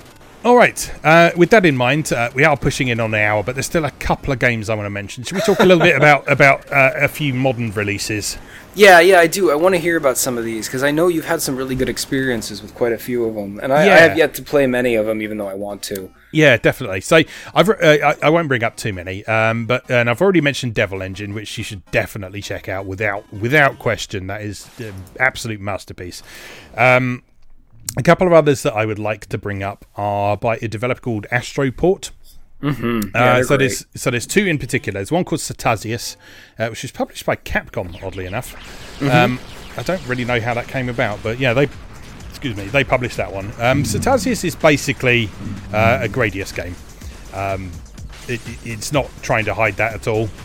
It's sort of going through horizontally scrolling levels, collecting weapons, upgrading your ship as you go through, gradually building yourself into a force of unstoppable death and destruction, and then bumping into a boulder and losing everything. It's always a goddamn meteor. Yeah. But yeah, Cetasius has got some really nicely scripted moments in it. So like there's like sequences where you're being chased by a boss down a tunnel, so you need to make sure you take the right routes down the tunnel, and like you can't shoot it while it's behind you and that sort of thing. So there's some really cool moments in that. That's a very good one. It's very cheap on Steam. I think it's PC only. I don't believe you can get that on console. So yeah, all those Astroport games never made it out of PC. Yeah. One really interesting one is Zangeki Warp, which is basically quite similar to Cetasius in a lot of ways. Certainly in terms of presentation, it's quite similar. But its unique mechanic, well, not really unique because they either pinched it from Velocity or Velocity pinched it from them, one or the other. But you have a teleport system in this where you can basically draw a line from where you are on the screen, let go, and your ship will instantly phase through anything on the screen and reappear at the end of wherever you drew the line. So there are a lot of sequences throughout the levels where there's seemingly impassable walls, so you have to phase through walls and that sort of thing, and position yourself in specific places to keep yourself safe. And it also makes good use of that in boss fights and stuff as well. So you'll have sequences like where a boss is coming straight for you and the boss is so big that you wouldn't be able to dodge out of the way. So what you have to do is, while it's flying towards you, is phase through it, so you're behind it, and then phase back through it again when it starts coming back the other way. So there's some really cool mechanics in that. It's a very simple idea, and once you get your head around that basic phasing system, then yeah, it's an incredibly satisfying game. It sounds like the kind of mechanic that I would just keep forgetting was there and keep dying and getting pissed. I'm so bad with games like that, where there's a unique mechanic like that, and then I forget the mechanic exists. It doesn't really let you forget with the way the levels are designed. It never really lets you forget that it's there, because there's so many sequences where in a conventional shoot 'em up it would just be a complete dead end.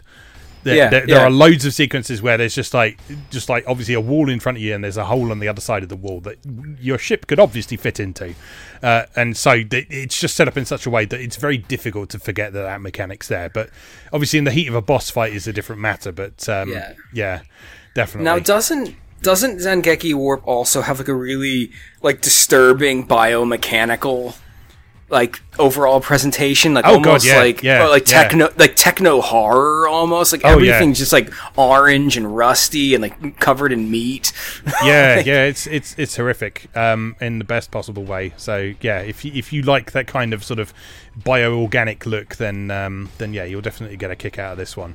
Both Zangeki Warp and Cetasius, your first impressions of them might be that they're a little bit drab because they're not very brightly coloured or anything like that. But once you see them in motion and like the smoothness and the slickness of the animation and so on, it kind of makes sense with the atmosphere of it as well. Particularly when you take into account the music as well. It's got quite an unusual sort of very heavy industrial soundtrack to them as well. So they have a very distinctive feel to them. It's not really trying to be something else.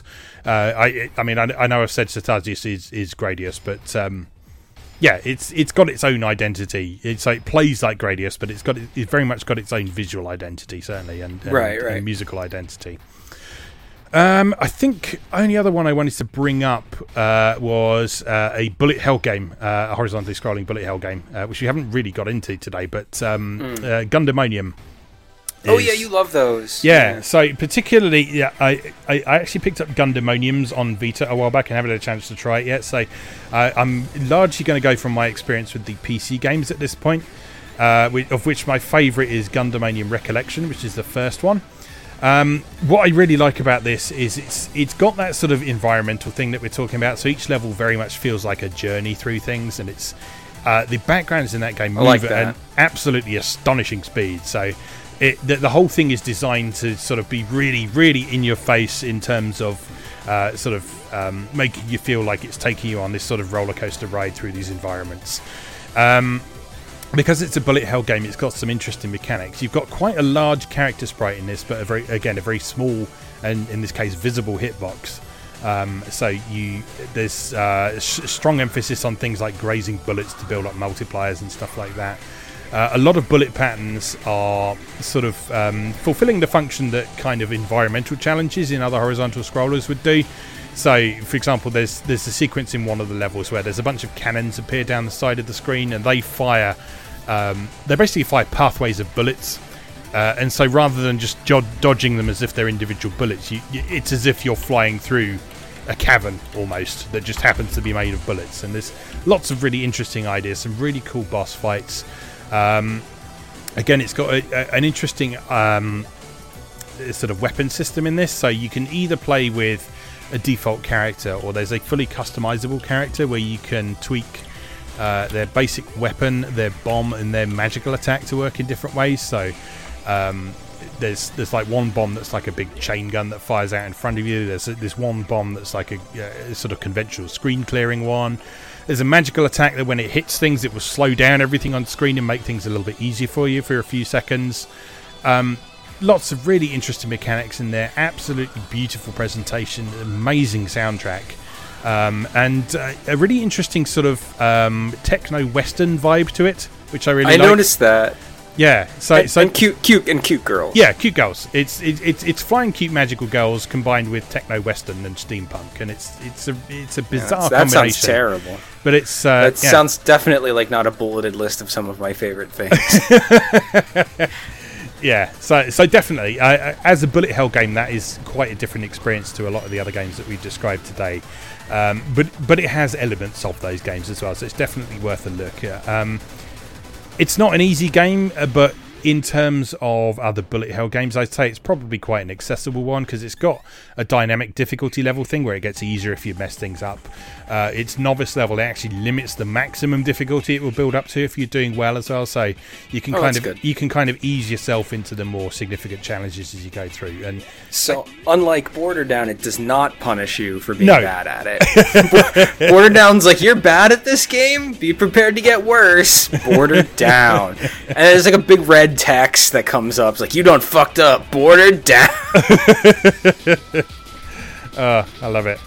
Yeah, so those are the main ones I wanted to bring up from sort of the modern perspective. Heavy emphasis on Devil Engine because that's magnificent. Asterbreed as well. Asterbreed's kind of a funny one because it's not quite what we're talking about here. It's more of a sort of cinematic spectacle shooter because it's got 3D segments, it's got vertical scrolling segments as well. But I do want to acknowledge it as well because it is one of my favourite shoot-em-ups. Yeah, it's a neat game. Yeah, it's a beautiful presentation in that game. Again, amazing music, amazing soundtrack, really cool, interesting story that sort of tells the kind of epic story you'd expect from like a lengthy 50-hour RPG in the space of about 20 minutes. So it moves at a pretty breakneck pace, but and also giant robots. I'm really hoping for the physical version of the Switch version now, because Limited Run did do a pressing of the PS4 version like 2 years ago. Yeah. So now that it's on Switch, I'm hoping they can partner up with Edelweiss again and get that moving, because I missed it and I'd love to have it on the Switch. Yeah, it is a great game. Okay, I think that's everything I want to mention. So do you have anything you want to bring up last of all? Like I said, man, I could list games upon games, but I think we've gone over an hour just listing horizontal shmups, so we can always do a second edition later. Yep. All right, let's call that a day there then. So, would you like to tell people where to find you and your art on the internet? Absolutely. You can always find me at MrGilderPixels.com, or Twitter, Tumblr, and Instagram as Mr. Gilder Pixels. Always publishing new stuff, and I love to hear from everybody. So give me a look and give me a follow and a retweet, which is always very helpful. Smashing. Right, and of course you can find me on moegamer.net. You can also find my Atari A to Z videos on YouTube and at atari-a-to-z.wordpress.com. Both of those sites have their own Twitter accounts, so please feel free to follow either or both of those if you would like to chat with me. I'm using both of them actively now, so if I don't respond on one, feel free to yell at the other one. Stuff going out on YouTube most days. If you're listening to this podcast on SoundCloud, don't forget there's a video version that you can enjoy as well. If you're watching the video version, don't forget that there is an audio version on SoundCloud as well. Yeah, I think that's everything. So, until next time, I guess, we'll see you next time around.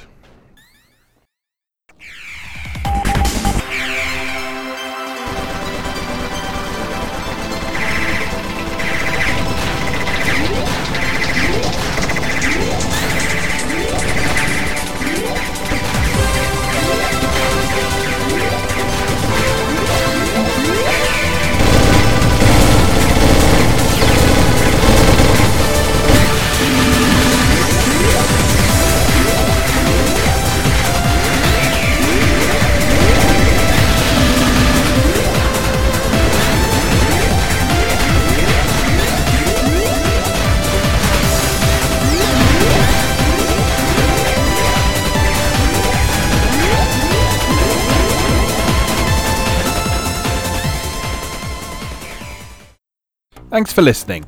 If you enjoyed this podcast, remember you can watch a video version of it over on YouTube. Be sure to check out moegamer.net for new articles on Japanese and Japanese-inspired video games, new and old, every weekday. Every month, moegamer features an in-depth exploration of an individual game or series as its cover game, so be sure to check the archives to see if your favourite has had a deep dive yet. If you'd like to support the site directly, please consider becoming a patron or buying me a coffee. You can find links to do both over on moegamer.net. Thanks again, and I'll see you next time.